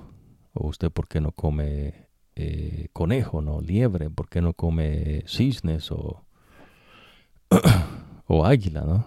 ¿O por qué no come, digamos, no ciertos reptiles, no? O digamos los ratones, o las comadrejas, no, el camaleón, la iguana. Bueno, nosotros no comemos porque Dios dice que no se coma. ¿Va entendiendo? Entonces, el que dice que no se coma, eso es el Señor. Y pues yo le obedezco al Señor. Es lo que Dios pide, ¿ves? Eso usted puede hacer. ¿Se entiende? Pero el que usted guarde los requisitos del Señor a cabalidad, de eso se encarga el Señor. Ya usted va a aprender. Por ejemplo, ¿ves? Hay personas que creen que tienen que cambiar su vida para venir al Señor. Porque en la mente de ellos, ellos reconocen, ¿ves? Que no son lo que el Señor pide que sean. Pero lo que va a ir usted aprendiendo, ¿ves? Es que el que hace eso en usted es el Señor, no es usted. Dios es el que con su poder va a hacer que usted sea una nueva criatura en Cristo. No es usted. Por eso usted viene al Señor como usted está, ¿ves? Y Dios se encarga de usted. No espere, ¿no? Sino que venga al Señor y Dios se va a encargar del resto. Lo que Dios pide es que usted le obedezca en las cosas que usted puede hacer. Imagínese, ¿no? Daniel le va a enseñar, ¿ves? Que también dice, pon cuchillo en tu garganta. Es decir, ¿ves? No trague lo que le pongan enfrente, ¿no? Dice. Usted pregunta, ¿no? ¿Qué es eso, no? Esa carne. Pues es cerdo. O yo no como cerdo, ¿no? Imagínese, ¿no? Yo puedo dar fe de mi testimonio, ¿no? En una ocasión había pizza de todo, menos de vegetales, o había solo de cerdo, pepperoni, ¿no? Más pepperoni, más pepperoni. Y pues no comimos pepperoni. ¿Se entiende, no? No es, ¿ves? Porque la ciencia o la gente dice, ¿no? Que es lo mismo, ¿no? Sino porque Dios dice que no coma de eso. Uno hace lo que Dios dice que uno haga. ¿Va entendiendo? Eso no es religión. ¿Ves? Ese es el camino de vida que el Señor le da. Viene otra cuestión, ¿no? Dios dice, imagínese, ¿no? Dice, el Señor le dijo a Moisés, dile a los israelitas que yo soy el Señor su Dios. No sigan ustedes las costumbres de Egipto, el país donde vivían antes, ni las costumbres de la gente de Canaán, la tierra donde los llevo, ni tampoco vivan conforme a las leyes de ellos. Cumplan mis mandamientos, obedecerán mis leyes y vivirán conforme a ellas, pues yo soy el Señor su Dios. No lleven a práctica mis leyes y mandamientos, pues quien los obedezca vivirá gracias a ellos, pues yo soy el Señor. Dios les está diciendo, no me vayan a vivir como esa gente. Pues esa gente ya llegó al límite de la maldad. Y entonces Dios los destruye. Y el medio por el cual Dios los destruye es por los israelitas, que ellos van a guerra, y entonces Dios los mata por medio de ellos. Aunque usted ya aprendió, ves que Miguel, va delante de ellos, y Miguel pues es Jesús, ¿no? Que es Jehová de los ejércitos. Después el Señor le enseña a los israelitas, ves que esta gente hacía ciertas cosas que ya Dios condena. Digamos, dice, ves, no debes tener sexo con sus propios familiares, porque yo soy el Señor. Y entonces Dios empieza a hacer una lista, ¿no? Y dentro de eso también dice el Señor, ves, que no tenga, déjame ver acá, dice, no tengas sexos, dice, con pariente de tu papá, pariente de tu mamá, no tengas sexos con una mujer durante su periodo de menstruación, pues está impura. No tengas sexo con la esposa de tu vecino. No ofrezcas a ningún hijo en sacrificio a Moloc. Dice, eso es faltarle el respeto al nombre de tu Dios, porque yo soy el Señor. Dice, no tengas sexo con otro hombre como si fuera mujer, porque eso es un pecado abominable. No te corrompas teniendo sexo con un animal, tampoco. La mujer debe tener sexo con un animal porque es una perversión. Supongamos, ¿no? En el mundo usted va a encontrar gente, ¿no? De diferentes pueblos, y esa gente pues creció de una manera, basado a lo que esa gente adoraba, a los dioses que ellos tenían y a los delirios, ¿no? De sus mentes, como el Señor le enseña. Digamos que para ellos ves una perversidad, ellos dicen que es ser perverso, ¿no? Pero ellos dicen eso, pero el Señor dice que esto es perverso. Se entiende, ¿no? Que un hombre tenga sexo con otro hombre como que si fuera mujer. Dios dice, eso es una abominación. Dice, eso es una perversión. Es lo que Dios me dice a mí. Dios me dice, ves, que no tengas sexo con la esposa de tu vecino, que no tengas sexo con nadie, ves, que sea un familiar cercano. Claro, ves, en un comienzo, acuérdese que nosotros estudiamos eso, ves, que cuando Dios iba multiplicando a los seres humanos en esta tierra, en el principio, ves, se casaban entre parientes, pero una vez la gente se iba expandiendo, Dios prohíbe, ves, que se haga eso. Y hay razones, ves, que Dios le explica también el por qué. Pero después estos pueblos, ves, se corrompen. Eso es decir, ves, empezaron a hacer cosas grotescas, ¿no? Cosas sucias, que Dios entonces, ves, los destruye. Supóngase que ciertas personas, ves, crean, ¿no? Que pues el que un hombre tenga sexo con otro hombre es algo normal. Dios dice que no, que eso es una abominación. Va entendiendo, eso no es una religión, ¿ves? Eso no es un credo de una tal mentada religión, ¿no? Eso es lo que el Señor enseña. Por lo menos usted va a aprender que inclusive, ves, los israelitas, dice, ves, que se encendieron en lascivia unos con otros y tuvieron, ves, sexo hombre con hombre y mujer con mujer. Y en esa ocasión, ves, pues Dios destruye a esa gente. Y Dios dando, ves, sus leyes allá a Moisés, y pues la gente teniendo fiesta, ¿no? Y parranda, que se oía un estruendo, dice Moisés, como que era de guerra, dice Josué, ¿no? Que estaba allí a la par. Y Moisés le dice, no es el estruendo de guerra, sino es la depravación de esta gente, ¿no? La perversidad de este pueblo. Dios no cambia eso, ¿ves? Eso sigue. Porque acuérdese, ¿ves? El creador es ¿quién? El Señor. Dios creó un hombre y al hombre Dios le dio una compañera, dice una mujer. ¿Se entiende, no? Ahora, lo interesante es que ya usted está aprendiendo que esas son las cosas que usted puede hacer. Dios le da más leyes, pero vea lo que dice acá, ¿no? No se corrompan con estos actos perversos, porque debido a que la gente de esta tierra cometió estos pecados, yo los estoy expulsando a ellos de allí y entregándoles esa tierra a ustedes.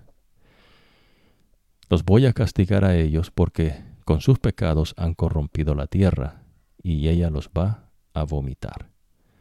Pero en cuanto a ustedes israelitas, o los inmigrantes que vivan entre ustedes, obedezcan mis leyes y mandamientos, y no cometan ninguno de esos actos perversos. Porque la gente que vivía antes que ustedes en esa tierra, cometió esos pecados y corrompió la tierra.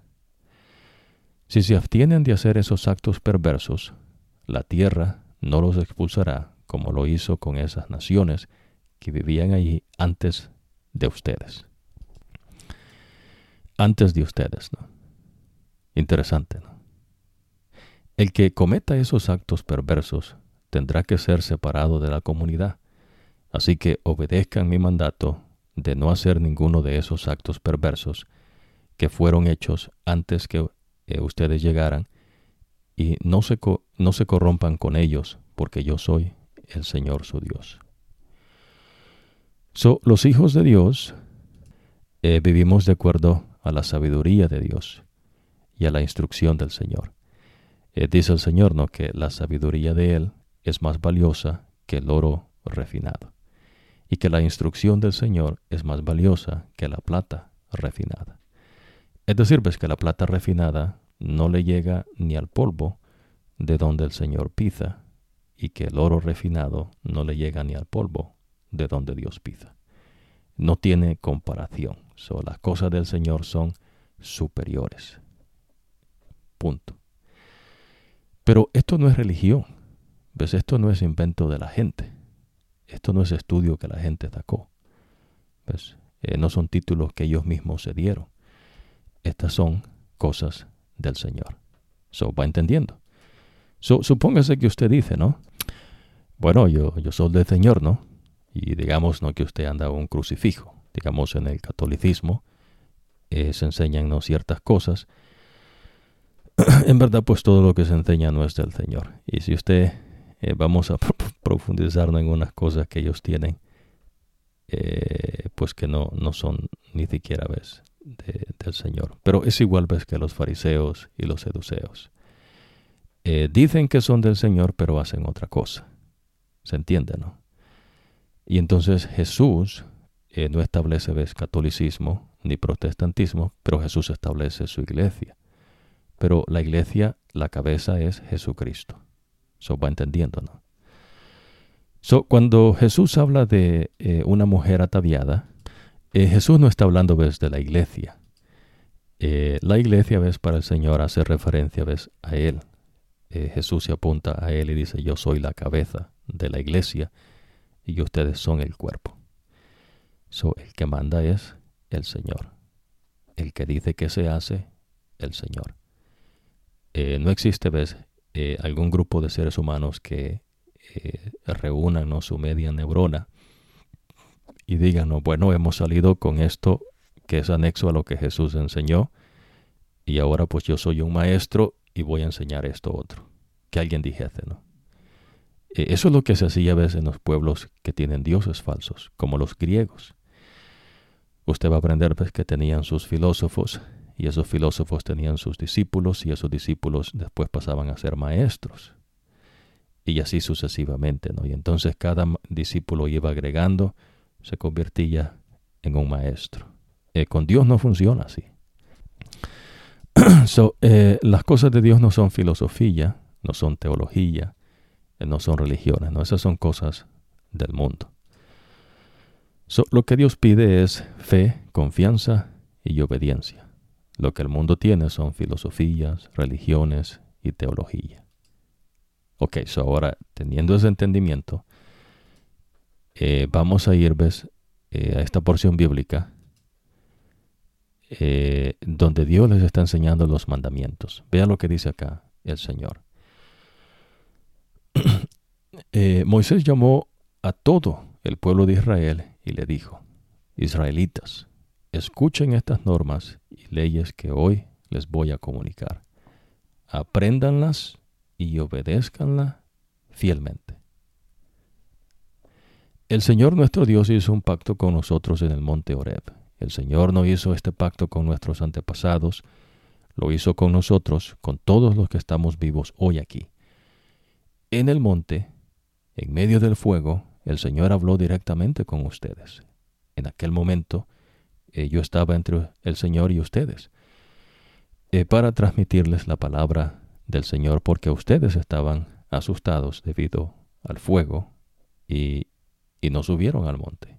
Él les dijo, yo soy el Señor, tu Dios, que te rescató de Egipto, donde eras esclavo. Nótese, ¿no? Cuando usted se aparta del Señor, usted se hace un esclavo, ya sea de su propio engaño o de los engaños de otra gente, o pues de los demonios, que pues es igual, ¿no? O del mismo diablo, ves, con sus engaños. Es lo que Dios le enseña, ¿no? No adores a otros dioses además de mí. Imagínense, ¿no? Eso no ha cambiado. No hagas ningún ídolo. Imagínense decir, ves, hay gente, ¿no?, que dice que tiene sus ídolos. Y entonces ellos quieren vestirse como ellos. A veces no, si se ponen una camiseta, no, ya creen que son ellos. ¿Se entiende, no? Y entonces, ¿quiénes son estos ídolos? No, bueno, están, digamos, en la música, en los deportes, las cosas, ves, que el hombre se crea, que no son nuevas. Estas ya cosas ya han habido antes, de generación en generación, ¿no? Tienen sus salones de la fama, tienen sus historiadores, tienen los sabios que llevan cuenta, ¿no?, de lo que se hace, sus escritores, ¿no?, que escriben lo que la gente ha hecho. Y entonces, ves, para los hijos de Dios, pues eso ni siquiera entra en el oído, ¿no?, sino que se queda allá afuera. Entonces dice, tienes un ídolo. Aquí no hay ídolos, ¿no? Y no hay otro Dios tampoco. Aquí solo se adora al Señor. Punto. Después dice el Señor, ves, no jures a la ligera en el nombre de Dios, pues el Señor no dejará sin castigo al que jure usando su nombre a la ligera. Ten en cuenta el día de descanso y considéralo un día santo, tal como el Señor tu Dios te mandó. Los 6 días a la semana harás todo tu trabajo, pero el séptimo día es descanso dedicado al Señor tu Dios. Supóngase que entonces alguien dijese, no, pues la iglesia ha movido la solemnidad del séptimo día al primer día de la semana, que es el domingo. En serio, ¿no? ¿Y quién le dijo eso a usted, no? Y entonces le dicen, no, bueno, es que ahí nosotros somos los seguidores de Pedro, ¿no? Y Jesús le dice a Pedro ahí que sobre esa roca va a establecer su iglesia, y pues le dio autoridad para que hiciese como él quería. Usted está diciendo que un ser humano con una media neurona va a saber qué es lo mejor para el ser humano. Y pues no hay respuesta ahí, ¿verdad? Porque no la hay, ¿no? En ningún momento, ves, Dios deja la obra de la redención en manos del hombre. Eso es un engaño, ¿no? Si alguien mueve supuestamente, no, la solemnidad del sábado al día domingo, eso es algo, ves, que el profeta falso te va a aprender, ves, que es una bestia, no es un cordero de 2 cuernos que inclusive, ves, habla como dragón, y que la bestia que se quedó a la orilla del mar porque no puede entrar le dio poder a esa otra bestia. Y ya usted va a aprender esas cosas, ¿no? No se puede, ves. O digamos, el protestantismo dice, no, bueno, nosotros también hemos decidido no guardar el domingo, pues el sábado a veces me gusta dedicarlo, no, a mi familia, o me gusta ir a la naturaleza, ¿no? O me gusta divertirme, ¿no? O tal vez tengo trabajo y me pagan triple ese día. O sea que usted se está vendiendo, ¿no? O sea que a usted lo pueden comprar. Dios dice, ves, que no. El Señor dice que el día que Él pide que se le aparte es el séptimo día. Y eso no cambia. ¿Está entendiendo? Sigue diciendo el Señor, no, honra a tu padre y a tu madre, como el Señor tu Dios te ha mandado. Honra a tu padre y a tu madre, como el Señor tu Dios te ha mandado, para que tengas una larga vida y prosperes en la tierra que el Señor tu Dios te da. No cometerás homicidios, no cometas adulterio, no robes, no sirvas de testigo en falso contra los demás. Imagínense, ¿no? Hay gente, ¿no?, que comete homicidios y entonces Dios dice, ves, que eso es algo que Él detesta. Hay gente, ves, que comete adulterio. Dios dice, ves, eso es algo que Dios detesta. Dios dice, ves, no robes, punto. Ves, no robes. Eso no es tuyo, dice el Señor. No sirvas de testigo falso. Imagínese, ¿no?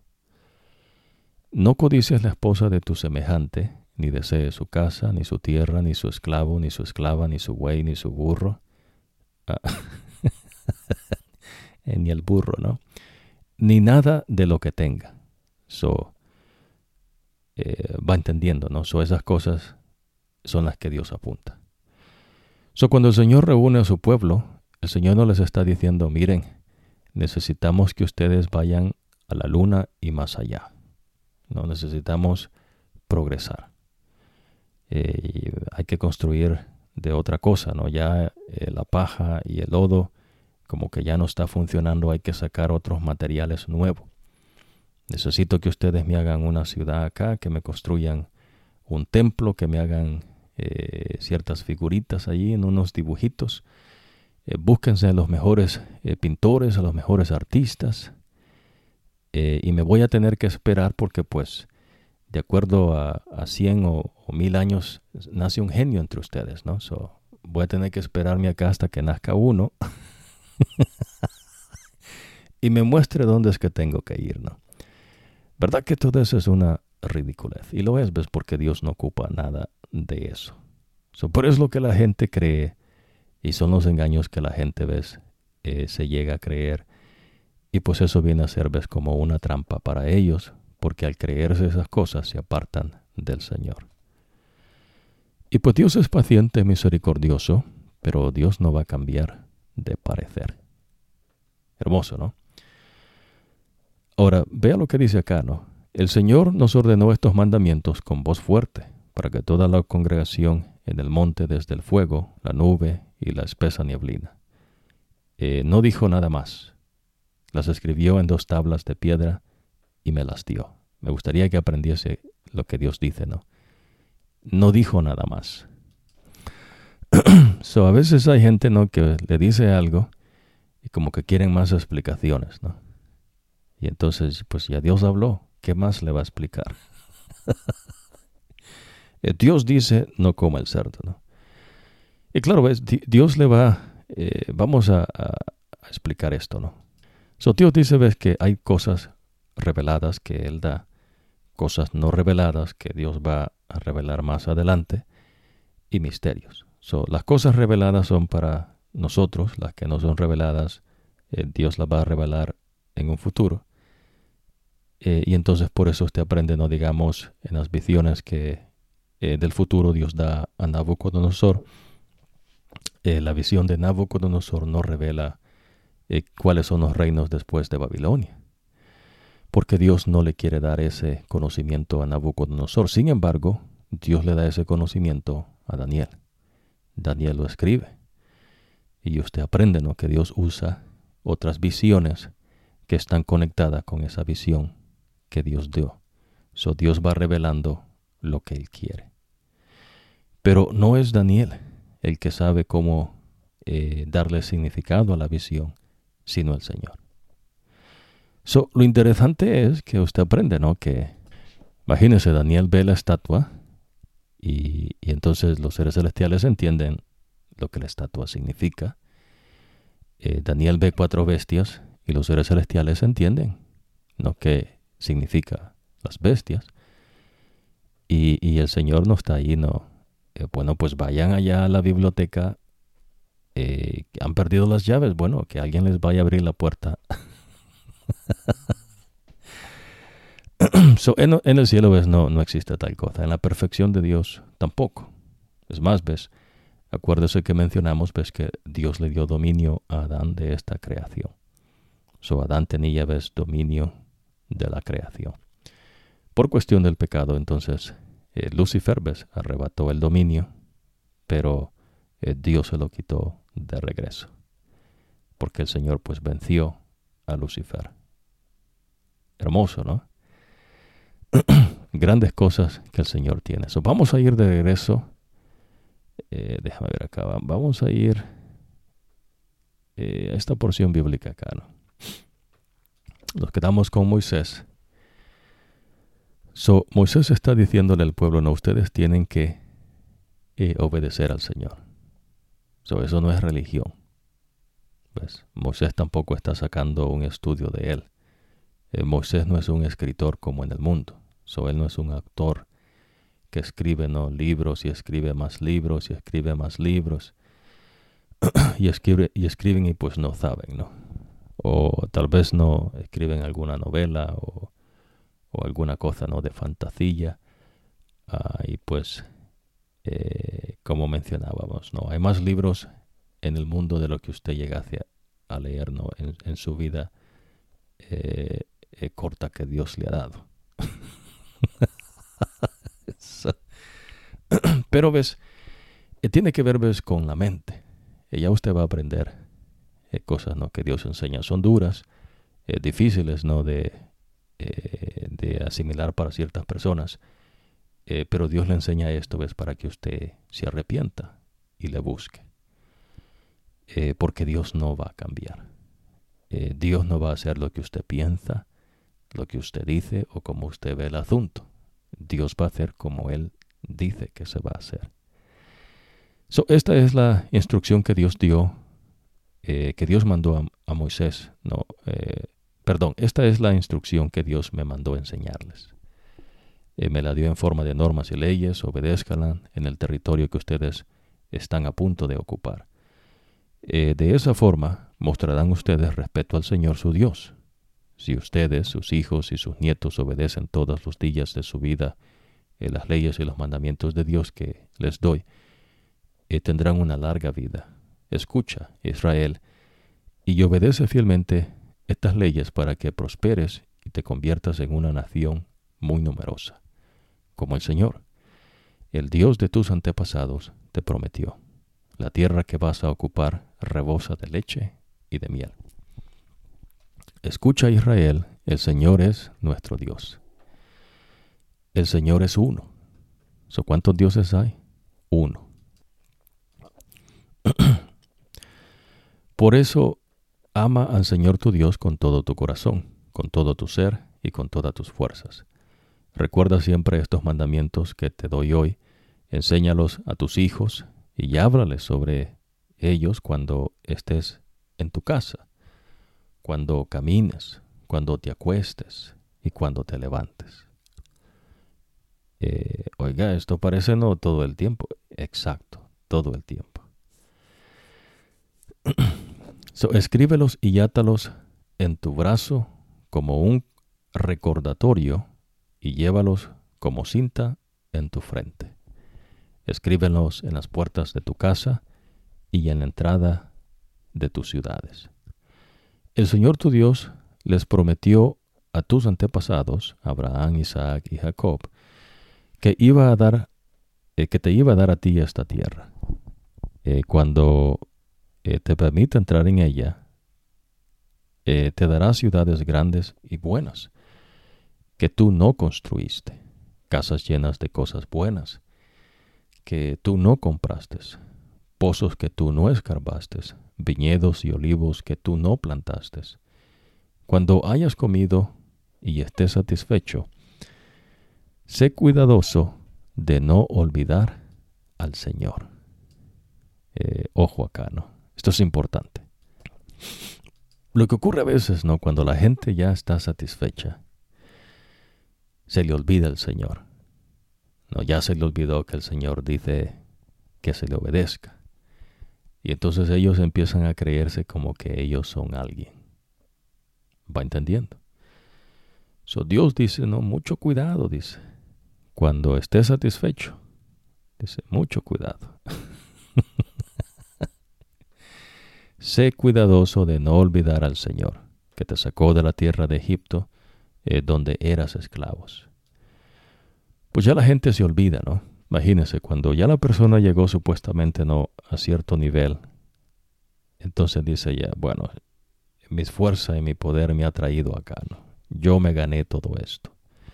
Yo me esforcé, yo hice esto, yo fui el que logré estas cuestiones, ¿no?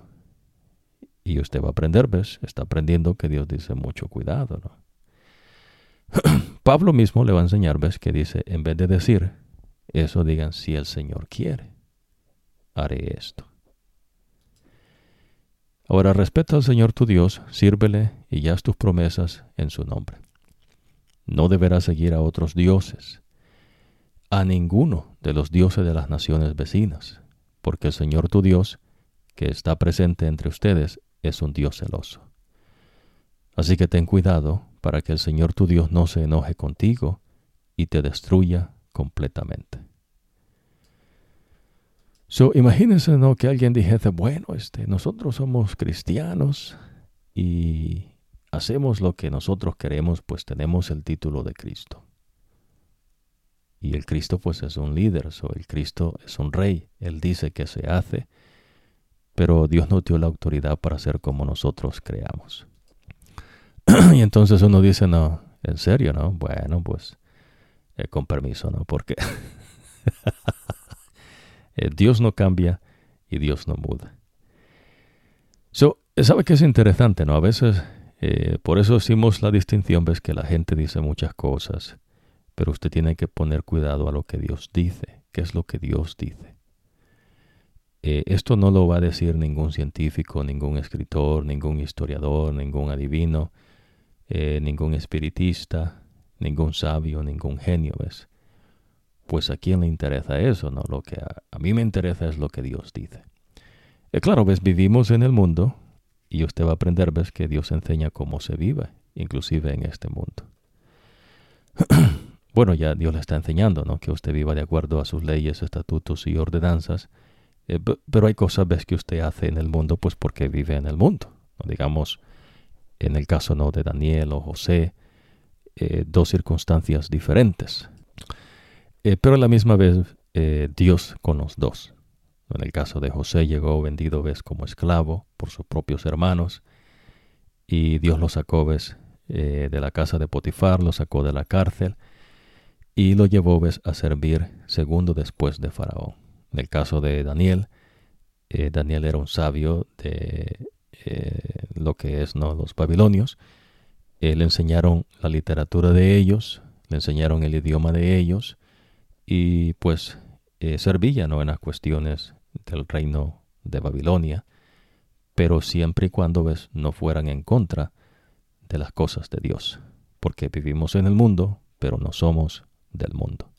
Jesús mismo, ves, que es el único ejemplo que tenemos, ¿no? Jesús es nuestro ejemplo. A Jesús, ves, los fariseos le decían que era un glotón porque se ponía a comer con todo el mundo, ¿no? Imagínense. Ellos creían que no podían comer con la gente pecadora porque, según ellos, ya no pecaban. ¿Ves? Ya no caminaban en la tierra, sino que la habitaban, ¿no? Y pues eran los pecadores más graves, ¿no? Más peores que el Señor condena, ¿ves?, con ellos. Son cosas sencillas, pero lo que usted está aprendiendo, ¿ves?, como el Señor se las enseña. No pongas a prueba al Señor tu Dios como hiciste en Mesa. Obedece los mandamientos del Señor tu Dios, sus enseñanzas y leyes que te ha dado. ¿Les ha dado Dios religión? No. La religión es invento del hombre. Imagínese, ¿no? Dicen que el cristianismo viene del judaísmo. Pues, ¿de dónde, no? Dice la gente, ¿no?, que Abraham es el padre de las religiones. ¿De dónde, no? Pues eso es una incoherencia. Usted está aprendiendo, ¿ves?, lo que Dios dice por el profeta y todo eso es una mentira. Supóngase entonces que alguien le dijese, no, bueno, tiene que andar al Señor cerca, ¿no? Venga a confesar sus pecados con el sacerdote. ¿Cuál sacerdote, no? A mí. Pues si ya no estamos en el tiempo que Jesús estableció su pueblo, donde sí habían sacerdotes, y el trabajo del sacerdote pues era hacer el sacrificio como el Señor le instruyó. Interesante, ¿no? Le voy a explicar algo en cuanto a la instrucción. Digamos, ¿no? El Señor dice, esto de Dios, no de mí, ¿no? El Señor le dice al sacerdote cómo él va a hacer el sacrificio, dependiendo del animal. La instrucción tiene que hacer, ¿ves? Con que usted va a ejecutar cada paso que el Señor le dice constantemente. ¿Se entiende, no? Digamos, en el mundo, ¿ves? La instrucción tiene otra aplicación, ¿no? Se entiende diferente. Pero en las cosas de Dios es así. Dios le da instrucciones. Dice, ¿ves? Que tienen que ponerse unos flecos de color púrpura, morado. Y el color púrpura morado, ¿ves? No tiene nada que ver con las cosas que a veces el mundo enseña. El púrpura morado, ¿ves? Tiene que ver con que Dios es un rey y Él reina sobre nosotros. ¿Se entiende, no? Es el único significado que tiene.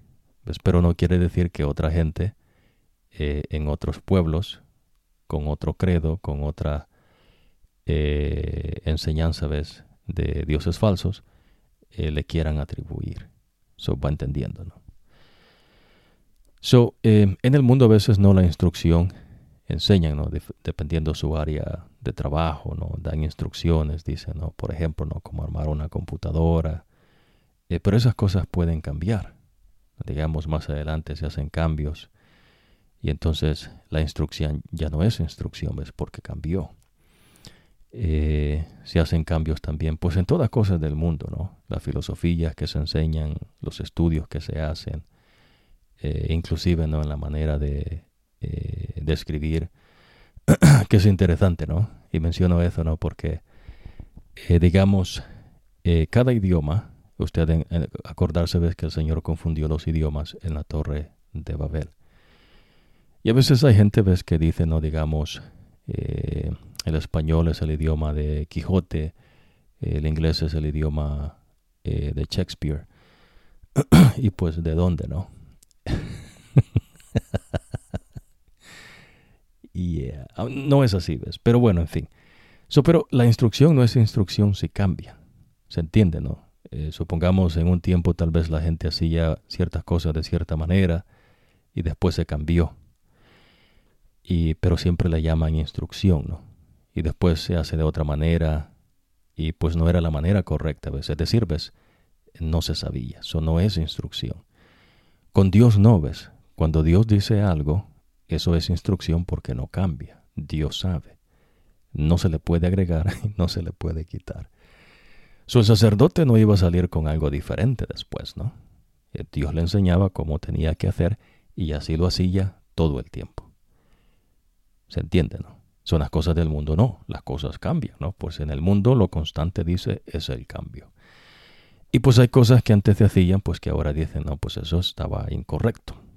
Y más adelante se va a decir, ves, eso estaba incorrecto. En verdad, pues la instrucción del mundo no es instrucción. Siempre cambia, ¿no? Y a veces, pues es lo que ciertas personas creen y ellos quieren, ves, establecer su pequeño reinado, ¿no? Y sentirse como que son reyes. Y entonces quieren hacernos sus cuestiones que, pues, inclusive, aunque uno no es de ahí, pues uno dice, oiga, esto no está bien, ¿no? Pero allá usted, ¿no? Pues porque Dios les da esa sabiduría, inclusive en las cosas del mundo. Ahora, acuérdese de una burra, ¿no? Que Dios hizo que hablara. Y acuérdese de un rey que Dios le quitó su mente de ser humano y le puso la mente de un burro. Interesante, ¿no? En fin, entonces el Señor está pidiendo obediencia. Imagínense que a usted le ponen un plato de carne de cerdo, ¿no? Y dicen, este es el mejor cerdo. Este cerdo lo criamos desde que era chiquito. Le dimos la mejor comida. Le pusimos el mejor lodo que usted pueda encontrar. El lodo más saludable, ¿no? Ahí se revolcaba este cerdo. Es más, le pusimos, ¿no? Ciertos vacunas y esteroides que ayudaron, pues, para que la carne fuera mucho mejor. En serio, todo eso hicieron. Oiga, ustedes son unos genios, ¿no? Deberían de hacer un salón de fama, ¿no?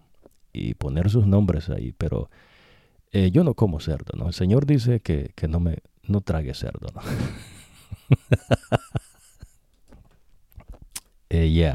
Tampoco, ¿no? Hermoso, ¿no?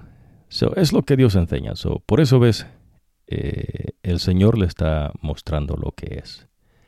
Dios pide obediencia de usted. Sin importar en qué país usted, ¿no? Si usted decide aceptar a Jesús, en donde quiera que usted, Dios está con usted.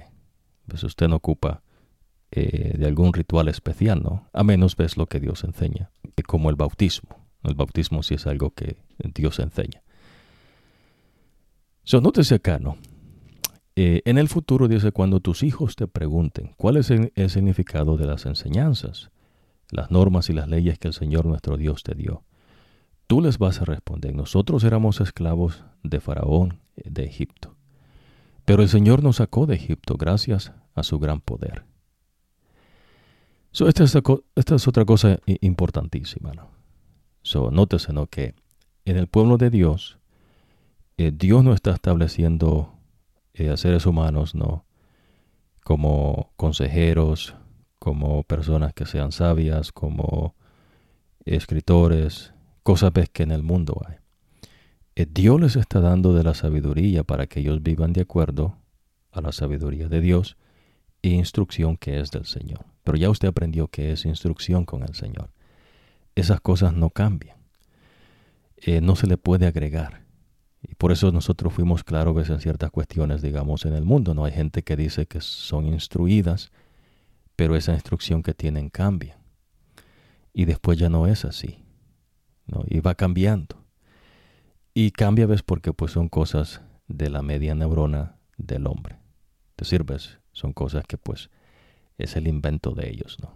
Se entiende, ¿no? So, hay cosas que son fáciles de asimilar, pero más adelante vamos a compartirnos algo que es un poco más profundo, pero siempre ves que el Señor enseña. Dios le está diciendo, ves, que eran esclavos. Dice, ante nuestros ojos el Señor hizo grandes señales y terribles y milagros contra Egipto, contra el faraón y contra toda su gente. Él nos sacó de ese lugar para traernos aquí y darnos esta tierra que el Señor había prometido a nuestros antepasados. Interesante, ¿no? Sí, cuando tu hijo te pregunte. A veces no, digamos si usted dijese, ¿no? Bueno, la iglesia Jesús la establece, nosotros somos de Jesucristo. ¿Qué es lo que le va a enseñar usted a Dios? Lo que el Señor ya enseñó. Pues Dios no hace distinción entre judío y alguien que no sea judío. Mientras usted le obedezca. Es lo que Dios hace distinción. Por eso, acuérdese, ¿no? Que no hay una tal Biblia. Hay gente, ves, que dice, la Biblia dice. La Biblia dice. Y uno, oye, ¿y quién es esa Biblia, no? Pero estas son cosas, ves, que toman tiempo y por eso los hemos esperado compartir esto, ves, porque no es la Biblia. Pero poco a poco, ves, hemos ido no, introduciendo, ves, en su mente el mensaje del Señor. Es el Señor. Dios dice que Él creó todas las cosas. Dios dice que no se coman de estos animales. Dios dice que no se hagan estas cuestiones que son sucias, que son perversas. Dios dice, ves, que se haga esto. Dios dice esto. Dios dice que se vista así. ¿Se entiende, no? Pero claro, ves, cuando viene la religión, que es invento del hombre, es como en los otros pueblos que tienen dioses falsos, porque ellos mismos establecían sus rituales. Y claro, ves, algunos estaban engañados por demonios directamente, como los moabitas. Ya usted va a aprender, ¿no? Bueno, ya aprendió de ciertos dioses. Los asirios tenían una diosa que se llama Acera. Y pues esa diosa tenía sacerdotisas. Y en el pueblo de Dios no había mujeres sacerdotisas. Digamos, no en ciertos pueblos como los romanos, ellos no daban mucho énfasis y, digamos, una tal mentada no democracia.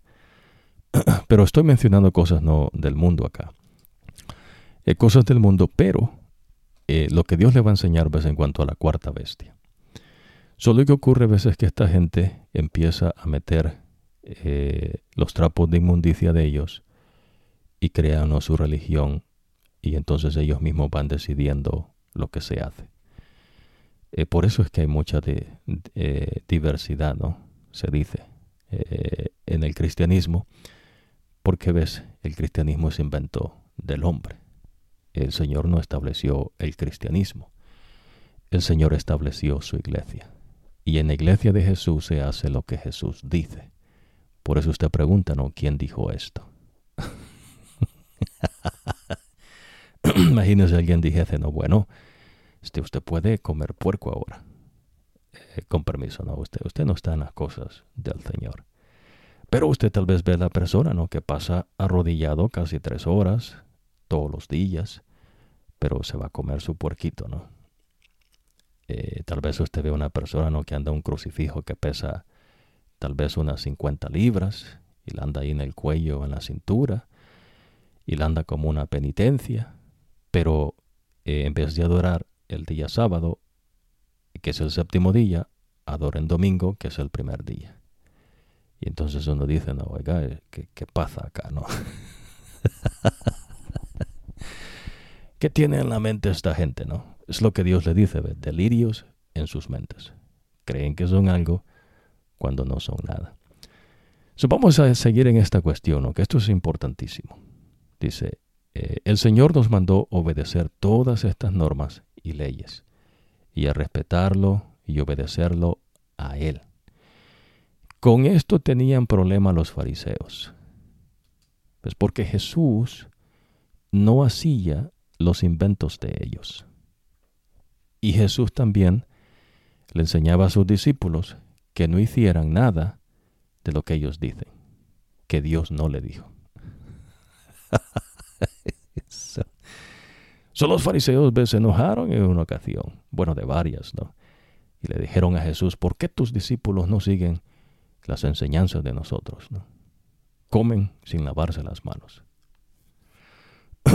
A ver, expliquen eso, dice el Señor. Bueno, es que si se lavan las manos están limpios. Ajá, ¿no? Y entonces Jesús les dice, no es lo que entra en la boca lo que contamina, sino lo que sale de la boca. Porque lo que sale de la boca sale del corazón. Es decir, ¿de dónde? De la mente. De paso, ¿ves? El cerebro no es la mente, pero se ocupa.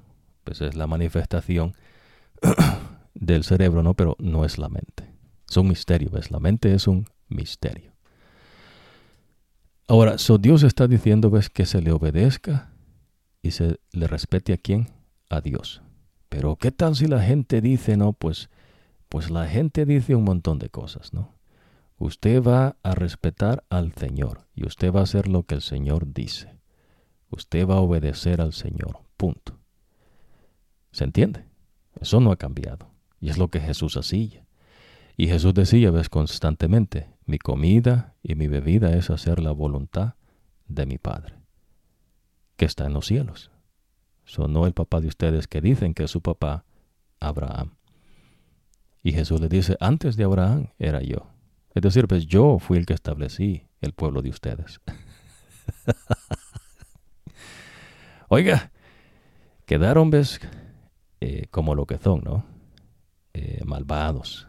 Y por eso Jesús les dice, ves, el papá de ustedes es el diablo. El Señor, dice, nos mandó a obedecer todas estas normas y leyes y a respetarlo y a obedecerlo a Él. Esto será siempre para nuestro bien y nos mantendrá con vida, como sucede hoy. Si tenemos cuidado de obedecer todos sus mandamientos, tal como Él nos ordenó el Señor. Dios nos aprobará por haber hecho lo que es bueno. Dice acá, Dios nos aprobará por haber hecho lo que es bueno. En una ocasión Jesús pregunta, ¿no? Dice, ¿quién es bueno sino el Señor? ¿No? Lo que usted está aprendiendo es que el único bueno es Dios. Por eso cuando Dios le enseña algo, es algo bueno. Por eso las enseñanzas de Jesús son más valiosas que la plata refinada. Y la sabiduría de Dios es más valiosa que el oro refinado. Y una vez más, ¿no? Y vamos a ir profundizando en esto más adelante, ¿no? La instrucción, ¿no? La plata, ¿no? Mejor, la instrucción del Señor más valiosa que la plata. Supóngase, ¿no?, que a veces dan ciertas reglas en ciertas cuestiones, ¿no? Y más adelante esas reglas cambian. Pues era invento de unas cuantas personas, ¿no? Eso no es instrucción, ¿está entendiendo? Pero bueno, ¿ves? Dios dice a sus hijos, bueno, ustedes viven en el mundo, les voy a dar, ¿ves?, lo que ustedes ocupan, y más de lo que esta gente, ¿ves?, cree saber. Pero ustedes no se metan allí. Simplemente pues digan, bueno, sí, interesante, ¿no? Con permiso. Porque, ¿ves?, la verdadera instrucción no cambia. Y esa es la que Dios da. Eso es instrucción, no cambia. Eso le van a enseñar ustedes, dice el Señor, a sus hijos, a sus nietos, y los hijos de sus hijos, y los hijos de sus hijos, constantemente. No va a cambiar. Nadie le va a agregar, nadie le va a quitar. Y por eso Jesús dice, ves, que ni una tilde, ni una jota. Y entonces hay gente, ¿no?, que dice, bueno, vamos a averiguar qué es esa tilde y esa jota, ¿no? Y vamos a escribir, y a escribir, y a escribir. Y pues eso a veces es una deficiencia.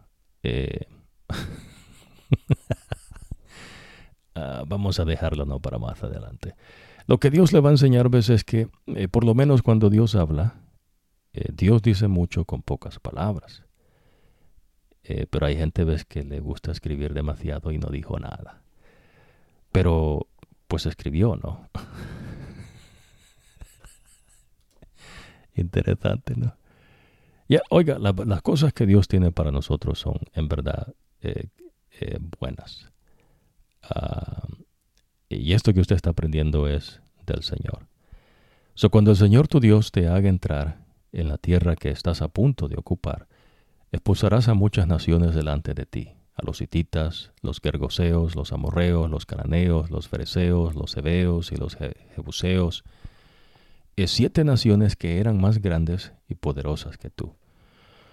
Cuando el Señor tu Dios los ponga en tus manos y tú los venzas, entonces tienes que destruirlos completamente. ¿Qué es eso? Es una instrucción. Pues Dios no le está...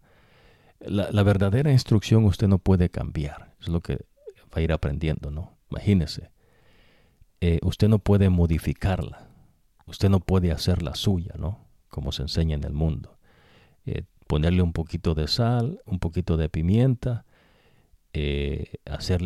quitarle un poquito aquí, modificarle, ¿no? A little tweaking over here.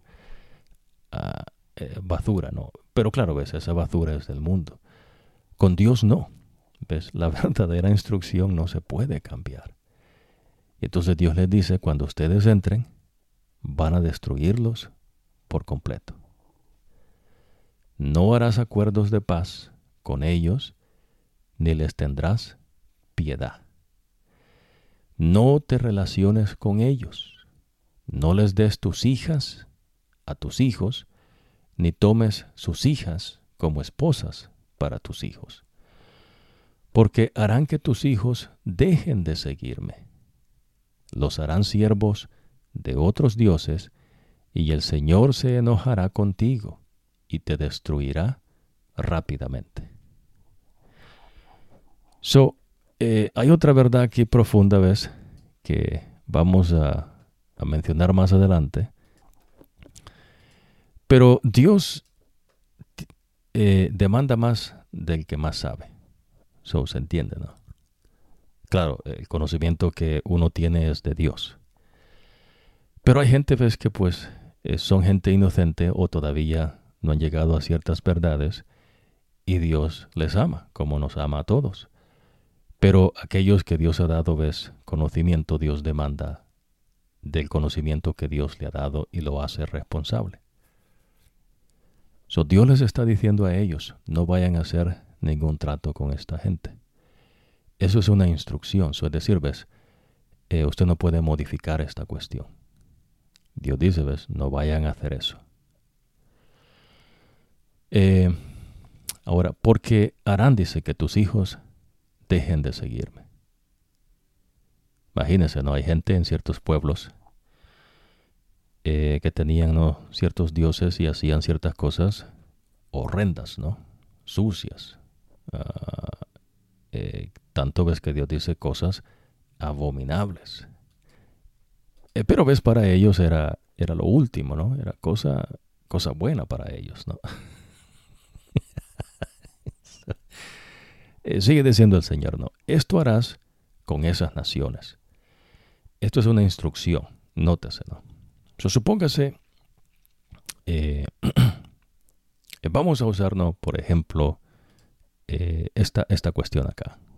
So, Dios está diciendo, ¿no?, esto es lo que van a hacer. Esto es instrucción. Pero eso no cambia, ¿no? Imagínese. Yo no sé cuántos idiomas usted habla, ¿no? No le estoy viendo, pero supongamos, ¿no?, que usted estudia diferentes idiomas. Entonces, ves, acuérdese que el que confundió el idioma es Dios. Eso es lo que Dios me enseña a mí. Pero hay gente, ves, que cree que los idiomas, pues ellos mismos los han venido evolucionando, etcétera, etcétera, ¿no? Entonces ellos tienen sus instrucciones, ¿no?, cómo escriben, pronunciación, etcétera, etcétera, ¿no? Pero ha de saber, ¿no?, que ellos mismos ni siquiera a veces se dan cuenta que pues lo que ellos dicen, pues en verdad no es instrucción, porque cambió en el pasado y cambia en el futuro. So, no es instrucción. Pero en la mente de las personas, ves, en el mundo se cree que sí. Es lo que le estamos enseñando. So, con las cosas de Dios no es así. So, lo que Dios les está diciendo es así. Dios dice, van a hacer esto. Nos destruye sus altares. Despedaza sus piedras memoriales. Corta los postes de acera y quema sus ídolos en el fuego. So, eso es así. So, la instrucción de Dios no cambia, ¿ves? No varía con las generaciones. No, digamos, imagínense, antes la gente andaba en caballo, que Dios dio el caballo. Después vino, ¿no?, la revolución, ¿no?, de el vehículo, etcétera, etcétera, ¿no? Ahora, recuérdese, estamos diciendo, ¿no?, los hijos de Dios vivimos en el mundo y pues, se puede hacer eso y más. No se puede hacer eso que dicen y mucho más. Más de lo que le dé la cabeza a alguien, ¿ves?, del mundo. Pero Dios dice que no se meta uno ahí, sino hasta donde se conoce, ¿ves?, entre ellos. Pero lo que Dios dice es la verdadera instrucción, soy yo, dice el Señor. Pues no es algo que usted aprende afuera de usted. Por eso Jesús se apuntaba a Él y decía, ves, yo soy el camino, yo soy la vida, yo soy la sabiduría. Hermoso, ¿no? So, esto es lo que van a hacer, dice el Señor. Vas a destruir sus altares, vas a despedazar sus piedras memoriales, corta los postes de acera y quema sus ídolos en el fuego. Porque tú eres un pueblo santo. So, imagínense, no hay gente que en cierta religión cristiana le quieren enseñar, ves, que ellos pueden beatificar a una persona y decir que esa persona es un santo de acuerdo al criterio de ellos. So, ellos mismos establecen sus normas, ellos mismos establecen su criterio, ¿no? Y entonces Dios dice, pues eso es un trapo de inmundicia. No cuenta, para nada. Y entonces, ves, la gente empieza a creer que ellos tienen méritos. Y por eso nosotros conversamos que en las cosas de Dios nadie tiene mérito. Cuando usted dice, ves, en el nombre de Jesucristo, nosotros en ciertas ocasiones vamos a decir cosas, ves, para apelar a su inteligencia. pero después clarificamos, ¿ves? Para que usted vaya aprendiendo como Dios enseña. Dejando de ciertas cosas que usted aprendió cuando creció y aprendiendo las cosas que el Señor enseña. Dios dice, ¿ves? Que la santidad tiene que ver con que usted solamente adora al Señor, al verdadero Dios. Si usted se hace una estatua de algo, imagínense que usted se haga la estatua de un hombre y le queme velas y le pida, ¿no?, a esa estatua. Eso es lo que practicaba la gente que eran de los dioses falsos. Hacían sus estatuas, hacían sus ídolos, que son hombres. ¿Va entendiendo? Esas cosas están allí y es lo que Dios le está enseñando. Las estatuas que esta gente hacía eran cuestiones, ¿ves?, de adoración falsa, no del Señor. ¿Va entendiendo? Dice, porque tú eres un pueblo santo que pertenece al Señor tu Dios. Te ha elegido el Señor tu Dios para ser un tesoro entre todos los pueblos de la tierra. ¿Cuáles pueblos? Todos los pueblos. Literalmente, sí, todos los pueblos. Solamente Israel era el pueblo de Dios. El conocimiento del verdadero Dios se había perdido. Todo mundo agarró por su lado, ¿no? Y todos los pueblos se corrompieron con sus dioses falsos, con su adoración falsa a demonios y con los delirios de sus mentes. Interesante, ¿no? Por eso, ves, mencionábamos en dónde es que se creció Jesús. Nos dice que Jesús creció en Nazaret, ¿no? Imagínense, Jesús no creció, digamos, allá en Inglaterra, ¿no?, o en Irlanda. Y se dijese, ¿no?, pues allá anduvo ahí Jesús corriendo en esas calles, ¿no?, de, digamos, Francia o España o... y entonces después, ves, ellos quieren cambiar todo. Imagínense, inclusive, ves, hasta la parentela. Pues hay gente, ves, que cree que Jesús es ojos azules o pelo rubio o pelirrojo o blanco. Y pues no. Jesús no es de esa parentela. ¿Es importante para Dios eso? Sí, ¿ves? Porque Dios quiere que usted sepa lo que Él hace. ¿Ves? Porque lo que Dios hace es lo que cuenta. Lo que el hombre dice, lo que la gente diga, lo que el hombre haga, lo que la gente haga, a Dios no le interesa. Pues por eso Dios tiene 3 categorías para las cosas del mundo. Pero acuérdese, ves, que Dios dice, ves, que Él murió por el mundo. Dios dio su vida por el mundo. Pero Dios odia, ves, las cosas del mundo. A veces no hay filosofías interesantes, ¿no? Hay filosofías que empiezan engañando en su mente, ¿no?, haciéndole creer que el odiar es malo. Dios no enseña eso. Dios odia y detesta la maldad. Pero es la manera, ves, que la maldad tiene para introducirse. Le enseñan que odiar no es malo y entonces en eso quieren meterle, ves, las doctrinas, es decir, ves, las enseñanzas de ellos como cosas de Dios. Y pues Dios no acepta esas cosas. Hermoso, ¿no? La santidad tiene que ver con que usted adora al verdadero Dios. Punto. Nadie puede hacerse santo. Nadie puede decir quién es un santo. Lo hizo porque el Señor te ama y quiere cumplir la promesa que les hizo a tus antepasados. Que el Señor te sacará de Egipto, que el Señor te sacaría de Egipto por su gran poder y te libraría de la esclavitud y del poder del faraón, rey de Egipto. Hermoso, ¿no? Por ejemplo, ¿no?, imagínense, Dios les está diciendo a ellos lo que Él ha hecho por ellos en el pasado. Dice a los que están vivos lo que tienen que hacer y también les dice lo que va a ocurrir en el futuro. Pero ¿será que entonces alguno de estos tipos puede viajar en el pasado? No se puede, ¿no? Son delirios de la mente. Pero ciertas personas hacen referencia, ¿ves? Viajar al pasado en una manera figurativa, ¿no? Para poder cambiar el futuro. Es decir, ¿ves? Cambiar la historia del pasado para cambiar el futuro. Pero por más que se intente, ¿ves? Ya Dios dijo que va a ocurrir en el futuro. Dios ve el fin desde el principio.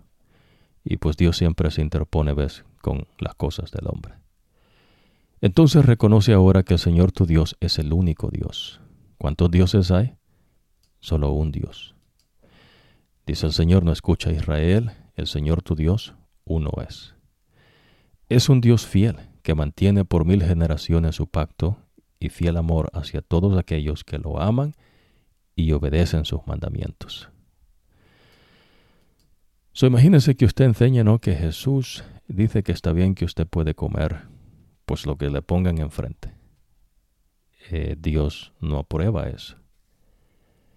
Imagínese, ¿no? Que hay gente que le diga, no, si usted se pone este crucifijo, si se pone ceniza en la frente, si se pone ceniza en la garganta, en la planta de los pies, si dice un Ave María, un Padre Nuestro, si se confiesa, ¿no? Con un hombre,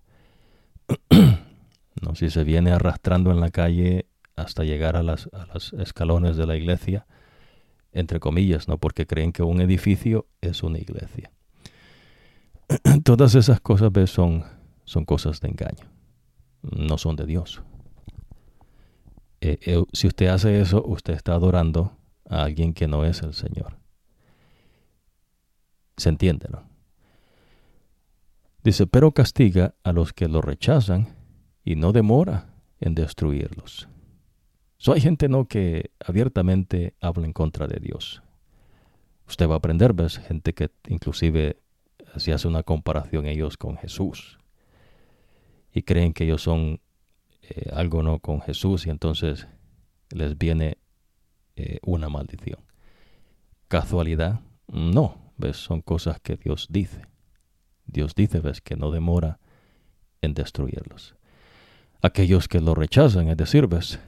Que se inventan sus cosas y apartan el camino del Señor. Así que tú debes obedecer los mandamientos, las normas y las leyes que hoy te mando. Si obedeces estas leyes y te aseguras de cumplirlas, el Señor tu Dios mantendrá su pacto y el fiel amor que les prometió a tus antepasados. Él te amará, bendecirá e incrementará tu número. Te bendecirá con muchos hijos y bendecirá tus campos con buenas cosechas. Te dará granos, vino nuevo y aceite. Bendecirá a tu ganado con crías y a tus ovejas con corderos, en la tierra que les prometí a tus antepasados. Pero, Señor, que no tiene que ver el abono con la cosecha. ¿Qué tal si nosotros hacemos un buen abono? ¿Qué tal si nosotros hacemos ciertas genética, ¿no? Con los animales para aumentar la carne y el número de ellos? ¿Verdad que no cuadra, no? Sí, porque esas cosas no son de Dios. Es lo que usted va a aprender, ¿no? Interesante, ¿no? Pero en fin. Entonces dices, reconoce ahora que el Señor es tu único Dios. Tú serás bendito, o tú serás bendecido más que todas las naciones, y no habrá hombre ni mujer estéril entre los tuyos y entre tus animales. El Señor no permitirá que te enfermes. ¿Qué dice? Que te enfermes. Tú sabes lo que sucedió en Egipto, pero Él no dejará que ninguna de las terribles enfermedades que tuvieron los egipcios te llegue a ti. Si no, hará que las sufras aquellos que te odian. Imagínense que alguien le odia a un hijo de Dios. Dios dice, bueno, pues ahí te va esta enfermedad. A ver qué haces, ¿no? y sabe, esas cosas todavía están vigentes y van a seguir. Y usted va a aprender, ¿ves? De personas que Dios habla, que les cayeron las maldiciones que Dios dice acá. No, el que te desee un mal, cuando usted está con Dios, pues ese mal se le regresa a esa persona. No tengas compasión de ellos, ni adores sus dioses, porque eso será una trampa para ti. Imagínense, le quieren enseñar que hay que unificarse, ¿no? Y que usted tiene que hacer ciertas cosas que la gente hace, ¿no? Para poder ser bien recibido. Y pues no, ¿ves? Dios dice que no. O sea, uno se conduce, no ser pedante, me explico, ¿no? Jesús, usted va a aprender, ¿ves? Que Jesús andaba por todos lados, ¿ves? Y por eso los fariseos criticaban a Jesús mucho, ¿ves? Entraba a comer con gente que supuestamente eran pecadores. Se relacionaba, ¿ves? Con gente que eran prostitutas, otros, ¿no? Que eran los que colectan los taxes, ¿no? Que pues ya usted va a aprender por qué Dios hace esas separaciones ahí, ¿no? Pero criticaban a Jesús, ¿ves? Jesús no hace acepción de personas. Lo que Jesús enseña es, ¿ves? Que Él trae la salvación para todos, pero cada persona va a decidir si le acepta o no. Pero Jesús llega hasta usted, ¿ves? Jesús se presenta como su Salvador, su Redentor, como el que le puede ayudar, ¿ves? Que Dios lo puede cambiar. Y mejor que eso, ¿ves? Dios va a ser una nueva criatura de usted. Eso es lo que Dios enseña. Pero Dios no va a solapar su pecado. Pues Dios no va a decirle, no, bueno, está bien, no, a este me le cuesta entender más, no, voy a ser más, un poco menos lineal con este y pues tal vez entiende más adelante, ¿no? Mientras usted tenga vida, Dios va a estar ahí, ¿ves? Constante, haciéndose presente en su vida, porque usted solamente tiene esta vida que Dios le da. Nuestro deseo es que usted se acerque al Señor, porque el Señor ya se acercó a nosotros. Ahora, si te preguntas, estas naciones son más fuertes que yo, ¿cómo podré expulsarlas? No les temas, y recuerda lo que el Señor tu Dios les hizo al faraón y a toda la gente de Egipto. Usted va a aprender que los discípulos pues eran una bola de miedosos, ¿no? Tenían miedo de todo. Con Dios no es así, ¿ves? Cuando usted tiene a Jesús, pues entonces dice, ¿ves? El temor sale fuera. Y claro, ¿ves? Se sirve cuando usted tiene el Espíritu de Dios. Ejemplos, ¿no? Que usted ve de Josué y Caleb. Josué y Caleb dijeron, vamos, que el Señor nos va a dar la victoria. ¿Ves? Ahora recuerda las maravillas que vieron tus ojos, las señales y los milagros que hizo el Señor. Recuerda el gran poder y la fuerza con que el Señor tu Dios te sacó de Egipto. Les hará lo mismo que le hizo a Egipto, a todas las naciones a las que tú les temes ahora. Imagínense, ¿no? Están muy temerosos ahorita, ¿no? Se dejan apantallar muy fácil, ¿no? No, dice el Señor, acuérdense cómo yo los saqué.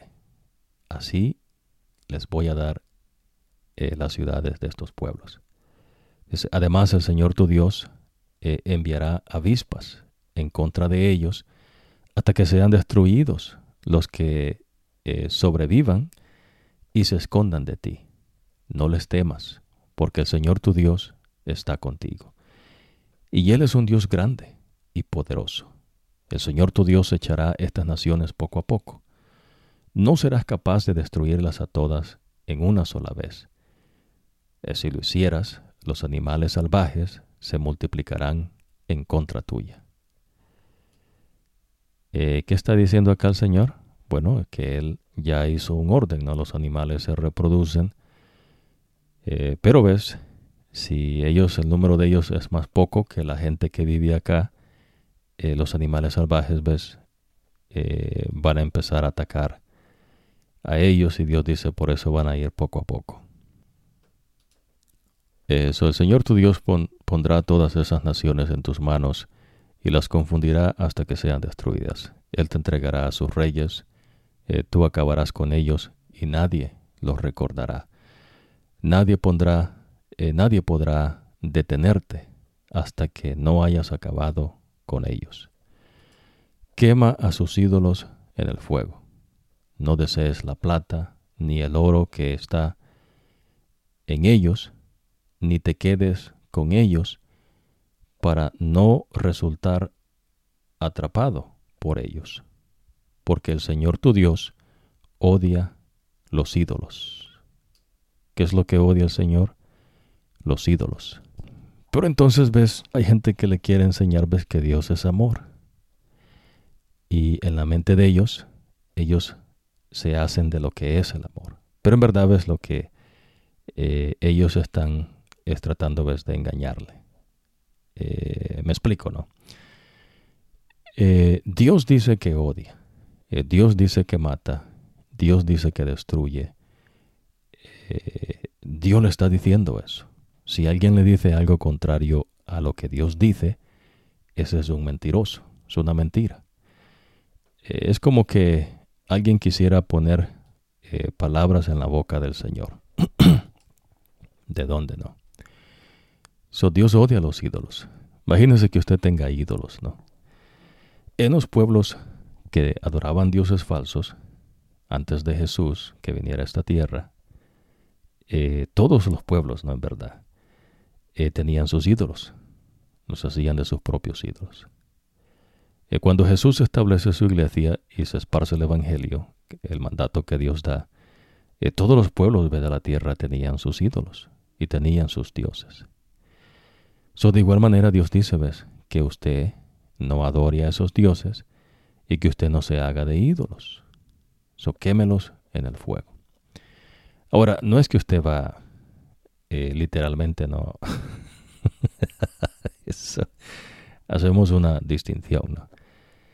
Usted no puede hacerse de un ídolo, es lo que Dios le está diciendo. Que lo queme, ¿no? Que usted no tenga parte que ver con esas cosas.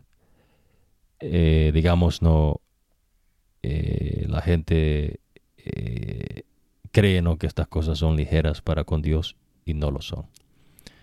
Por eso ves en lo que es la religión cristiana, hay mucho, ves, de dioses falsos. Hay muchos dioses falsos que se han introducido, muchos ídolos que se han instituido que Dios no ha puesto.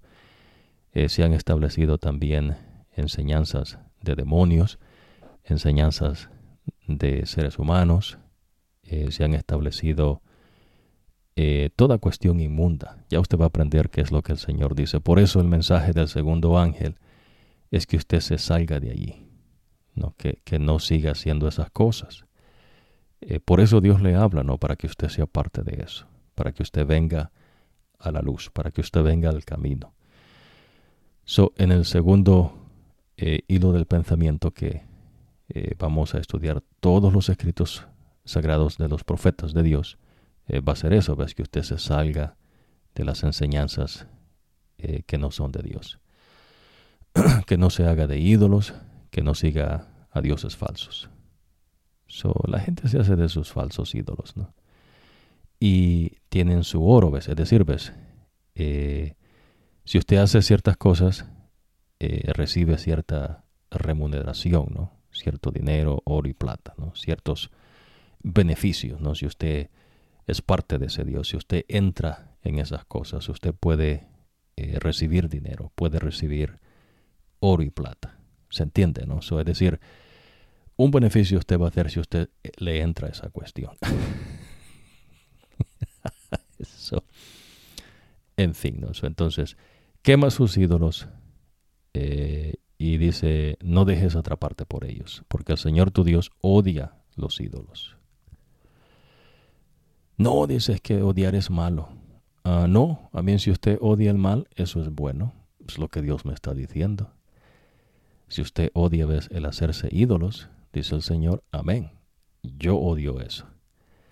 El Señor dice, ves, si usted odia la perversidad, dice, amén, dice el Señor. Yo odio la perversidad. Va entendiendo, ¿no? Esta cosa es así. No le cambie porque Dios no cambia esta cuestión. No lleves ninguno de esos ídolos a tu casa, y así evitarás que Dios te odie también a ti. Imagínese, ¿no? Dios le está diciendo, donde quiera que tú vayas, no vayas tú a hacerte de los ídolos de esa gente. Ellos tienen sus dioses.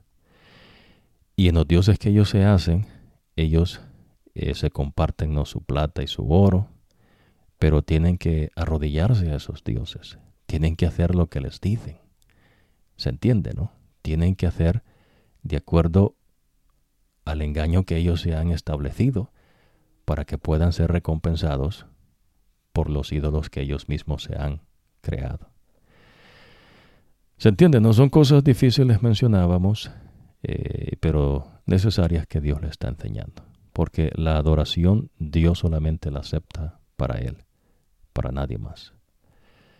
No lleves ninguno de esos ídolos a tu casa y así evitarás que Dios te odie también a ti, pues Dios los odia a ellos. Y entonces alguien que le diga, no, Dios no odia. Bueno, oiga, cuidado, esa es la voz del diablo. Dios dice que mata. Dice, no, Dios no mata. Esa es la voz del diablo. Dios dice que destruye. Y alguien le dijese, no, Dios no destruye. Esa es la voz del diablo. En el Edén, la mujer dijo, ¿no? Bueno, dijo la serpiente, ¿acaso Dios ha dicho, no, que no comas de todo árbol?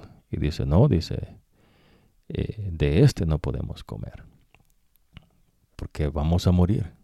Dice la serpiente, no vas a morir. ¿Y qué pasó? Pues la gente se muere, ¿no? Mucho cuidado, ¿no? Las cosas de Dios son cosas serias. En esta primera ocasión, ves, hacemos cierta burla como Dios enseña, pero en la segunda vez es más solemne, porque tiene que ver con que usted sigue en el camino que está, ¿no? O sigue el camino de Dios, o se mantiene en el camino del error, del engaño. Nuestro deseo es que usted pues siga al Señor. Pero también ves, Dios enseña en esta ocasión de esta manera porque tiene que ver con Él, que es el Creador. Y entonces la gente a veces se llega a creer cosas que no son. Dice, sé cuidadoso y obedece toda la instrucción que hoy te mando. Le voy a poner un ejemplo práctico, ¿no?, de instrucción. No, supóngase que usted aprendió un cierto idioma, ¿no? Repito, no sé cuántos idiomas usted habla, ¿no? Pero, digamos, en ese idioma se pronuncian palabras de cierta manera, se escribe de cierta manera, pero usted va a aprender, pues, que esa instrucción que se da cambia, ¿no? Es más, a través de los años, en esos idiomas mismos, la gente ni siquiera se entendía, ¿no?, en su propio lugar. Digamos, si usted toma una isla, de una esquina de la isla a la otra esquina la gente no se entendía, pero hablaban ese idioma.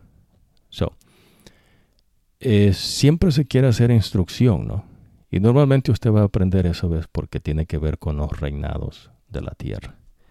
Y por eso hablamos del idioma, ¿ves? Porque los caldeos, digamos Daniel, que fue cautivo de los babilonios, tenían su idioma. Y usted aprende, ves, que Daniel estudió por 3 años la literatura de los caldeos y el idioma de ellos.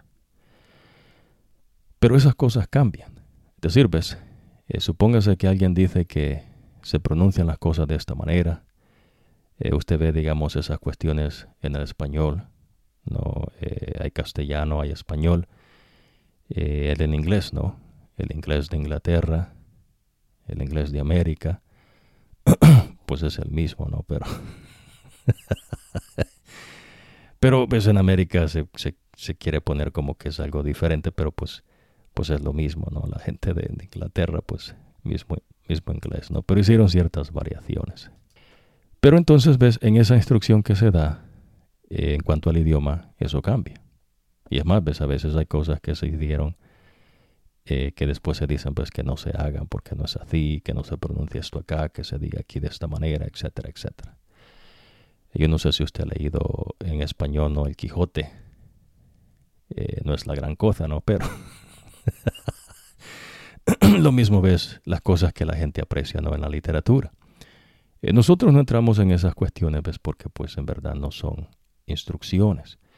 Pero repito, ves, Dios da para que usted, si es hijo de Dios, ¿no? Inclusive haga mucho más de lo que la gente dice saber, ¿no? En su propia cuestión. Pero ves, no es como Dios opera.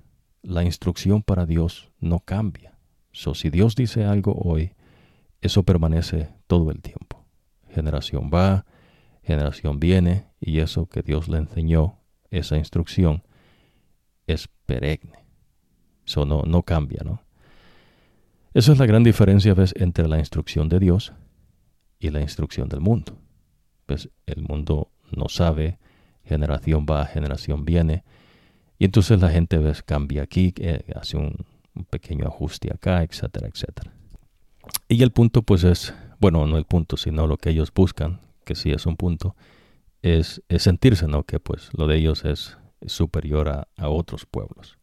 ¿Qué es lo que usted está aprendiendo, ves, con cada reino? Cada reino cree que es mejor que otro reino hasta que cae, ¿no? Y entonces la gente pregunta, pero oye, ¿y qué pasó con ese reino? Pues ya no está. Ya no, ese es el Señor, ves, Dios trae abajo las cosas del hombre, ¿no? Dios pone y quita como Él quiere. Es lo que usted va a ir aprendiendo, ¿no? Dios no está pintado en un cuadro que usted lo pueda mover donde usted quiera, ¿no? El hecho que Dios no actúe no es porque Dios no está allí. Lo que pasa es que Dios es paciente. Dios es misericordioso.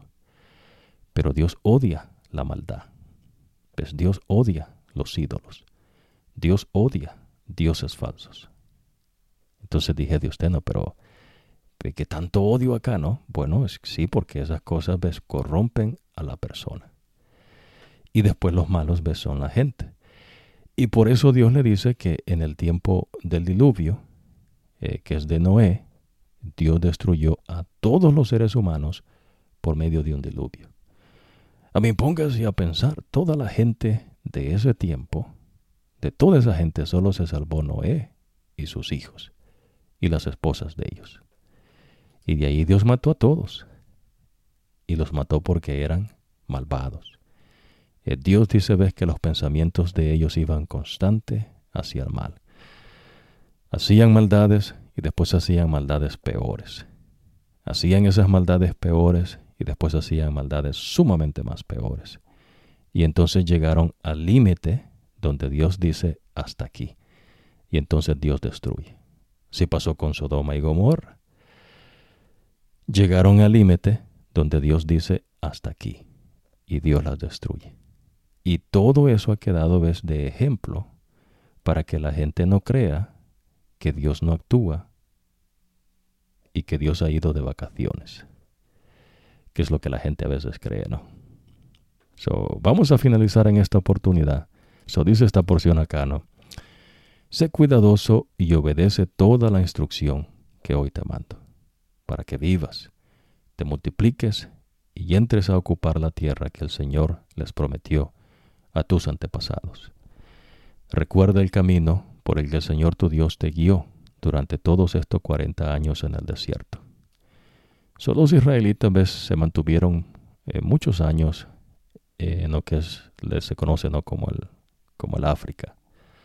Y ya usted aprendió, ves, que ellos se mezclaron con gente de esa parentela.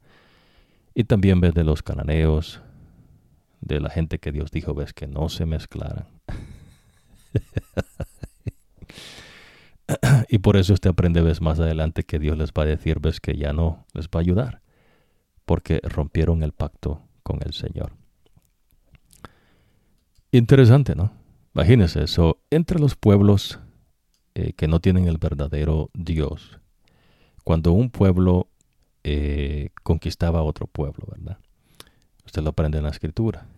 Ese pueblo, ves, cambiaba todo lo de esa gente, para que no quedara memoria de lo que se hacía, y después ellos inventaban con la gente que quedaban, ¿no? Y le cambiaban al Dios de ellos para poder controlar. Eso son cosas, ves, que Dios le va a enseñar. Lo que ocurría entonces es que ellos, pues, le hacían cambio a sus dioses, ¿no? Y los hacían más parecidos a ellos. Por eso ves, digamos, cuando los romanos que empiezan a llegar, ¿no?, a Judea en el tiempo de Jesucristo, por eso a Jesús le hacen un juicio, ves, con Pilato, que es un funcionario romano, y Pilato no encuentra ninguna falta que amerite que Jesús sea condenado a la muerte. Pero lo interesante ves que la parentela del romano no es la parentela del hebreo, pues, porque los hebreos no son de donde esta gente viene. Pero todos venimos de los hijos de Noé y de Adán y de Eva, ¿entiende? Pero Dios hace esas distinciones porque quería, ves, que usted supiese que el verdadero Dios, de donde Él establece su pueblo y a donde Él establece su iglesia. A veces la gente entonces, ves, digamos, quisiese cambiar a Jesús, ¿no? Y tal vez lo quieren poner, ¿no?, que se parece a cierta parentela de ellos, pero Jesús no es así. Pues Jesús no tiene ese parecido. ¿Se entiende, no? Ahora, Dios lo sacó, dice, lo estuvo en el desierto por 40 años para enseñarte a ser humilde, ponerte a prueba y saber lo que tú pensabas, para saber si ibas a obedecer sus mandamientos o no. Él te humilló y te hizo pasar hambre. Luego te dio a comer maná, que ni tú ni tus antepasados conocían, para enseñarte que el ser humano no solo vive de pan, sino de todo de lo que sale de la boca del Señor, o todo lo que el Señor ordena. Tu ropa no se desgastó y tus pies no se hincharon durante estos 40 años. Por eso recuerda que el Señor tu Dios te está educando y corrigiendo como un padre a su hijo. Hermoso, ¿no? ¿Qué está haciendo el Señor? Nos está educando. Es decir, nos está enseñando lo correcto. Dios les está diciendo, esto es vida, esto es muerte. No hagan esto, hagan esto. Entonces hay gente, ves, que dice, bueno, pues, no, yo quiero hacer esto. Entonces Dios dice, bueno, entonces la muerte, ¿no? Y entonces no luchan por lo que quieren y al final se mueren. Y entonces, pero dicen, no, bueno, démenle una maldición y me le dan unas cuantas medallas, ¿no? Así que obedece los mandamientos del Señor tu Dios, síguelo y respétalo a Él. ¿A quién? Al Señor. Interesante, ¿no? A veces hay gente que sigue a hombres. Imagínense, no siguen a cierto grupo, a una organización, entregan su vida a una organización, entregan su vida a seres humanos, y Dios dice, ves, no, ves, tú tienes que seguir al Señor, tú tienes que entregarte al Señor, tienes que obedecer al Señor, tienes que seguirme a mí, dice el Señor. Porque el Señor tu Dios te lleva a una tierra buena, una tierra de arroyos y fuentes y ríos subterráneos que surgen en los valles y en las colinas. Interesante, ¿no? Una tierra con trigo y cebada, vinos de uva, higueras y granadas o granados, una tierra de olivos y miel, una tierra donde tú no vivirás en la pobreza y donde tendrás todo lo que necesitas, una tierra donde las piedras son hierro y de donde sacarás cobre de las montañas. ¿Se entiende, no? Comerás todo lo que quieras y estarás satisfecho, y entonces bendecirás al Señor tu Dios por la tierra buena que te ha dado. Asegúrate de no olvidar al Señor tu Dios para que no falles en obedecer sus mandamientos, normas y leyes que hoy te doy. Podrás comer todo lo que quieras y construir buenas casas y vivirás en ellas. Tu ganado y rebaño se multiplicarán, tu oro y plata aumentarán y todo lo que tienes se multiplicará. Cuando eso ocurra, ten cuidado de no volverte orgulloso y olvidar al Señor tu Dios que te sacó de la tierra de Egipto. imagínense, ¿no? Ocurren ciertas cosas. Cuando la gente empieza a prosperar, ¿no? Cuando Dios bendice, porque ha de entender, ves que el diablo también bendice, no como Dios, pero ya usted va a entender qué es lo que Dios enseña. Pero cuando Dios bendice, ves, se multiplica, ¿no? Lo que usted tiene. Hay gente, ves, que se hace orgullosa. Y entonces dicen, ves, que ellos han hecho eso. Y que la fuerza de sus manos les ha dado esa riqueza. Y que la demás gente, pues, no quiere ni siquiera trabajar. Y entonces la gente, ves, se hace orgulloso. Se llenan la boca diciendo cosas que no son. Y Dios tiene maldiciones que Dios enseña. No te hagas orgulloso. No creas, ves, que la multiplicación de tu riqueza, dice el Señor, de lo que tú tienes, es producto tuyo, sino que yo te he bendecido, dice el Señor. Cuando es de Dios, ¿no? Pero ha de entender, ves, que en el mundo la gente va detrás de las riquezas, la fama, la fortuna, y entonces la gente se adora a los dioses de esa gente, la gente hace lo que le dicen, ¿me entiende? Sigue los ídolos de ellos, y entonces esa es otra cosa. Aquí está hablando Dios de los hijos de Dios cuando Dios les bendice. Dice el Señor, no te hagas orgulloso. ¿Y qué más dice? Y olvides al Señor tu Dios que te sacó de la tierra de Egipto, en lugar de esclavitud. Él es quien te guió en este desierto grande y terrible, lleno de serpientes y escorpiones venenosos, una tierra seca, donde no había agua. Él es quien hizo salir agua de la roca sólida para ti. Oiga, esto es terrible, ¿no? Es decir, ves, no había agua, pero Dios sacó agua de allí. Imagínese. Él es que te alimentó con maná en el desierto. Maná que tus antepasados no conocieron. Lo hizo para humillarte y ponerte a prueba. Y al final, prosperarte. Ten cuidado de no decirte a ti mismo, mi fuerza y mi propio poder han obtenido esta riqueza para mí. Imagínese, ¿no? Cuando Dios lo bendice a uno, y uno dijese, ¿no? Cuando usted es hijo de Dios, claro. Yo hice esta riqueza. Yo me quemé las pestañas. Yo trabajé noche y día. Yo hice esto. Ten cuidado, dice el Señor. Y en verdad, pues no es usted, es lo que Dios está diciendo, ¿ves? Pero eso es para los hijos de Dios. Pero acuérdese, ¿ves? Que en el mundo hay dioses falsos, hay demonios. Y pues la gente sigue a esos dioses falsos, se hace sus ídolos. Y si usted se arrodilla a esos ídolos, entonces le tiran su migaja ahí, ¿no? Y usted puede conseguir algo. So, dice el Señor, esto es para nosotros, no para los de fuera. Más bien recuerda al Señor tu Dios, porque Él es quien te da el poder para obtener riqueza, cumpliendo así, como lo está haciendo hasta hoy, el pacto que les prometió a tus antepasados.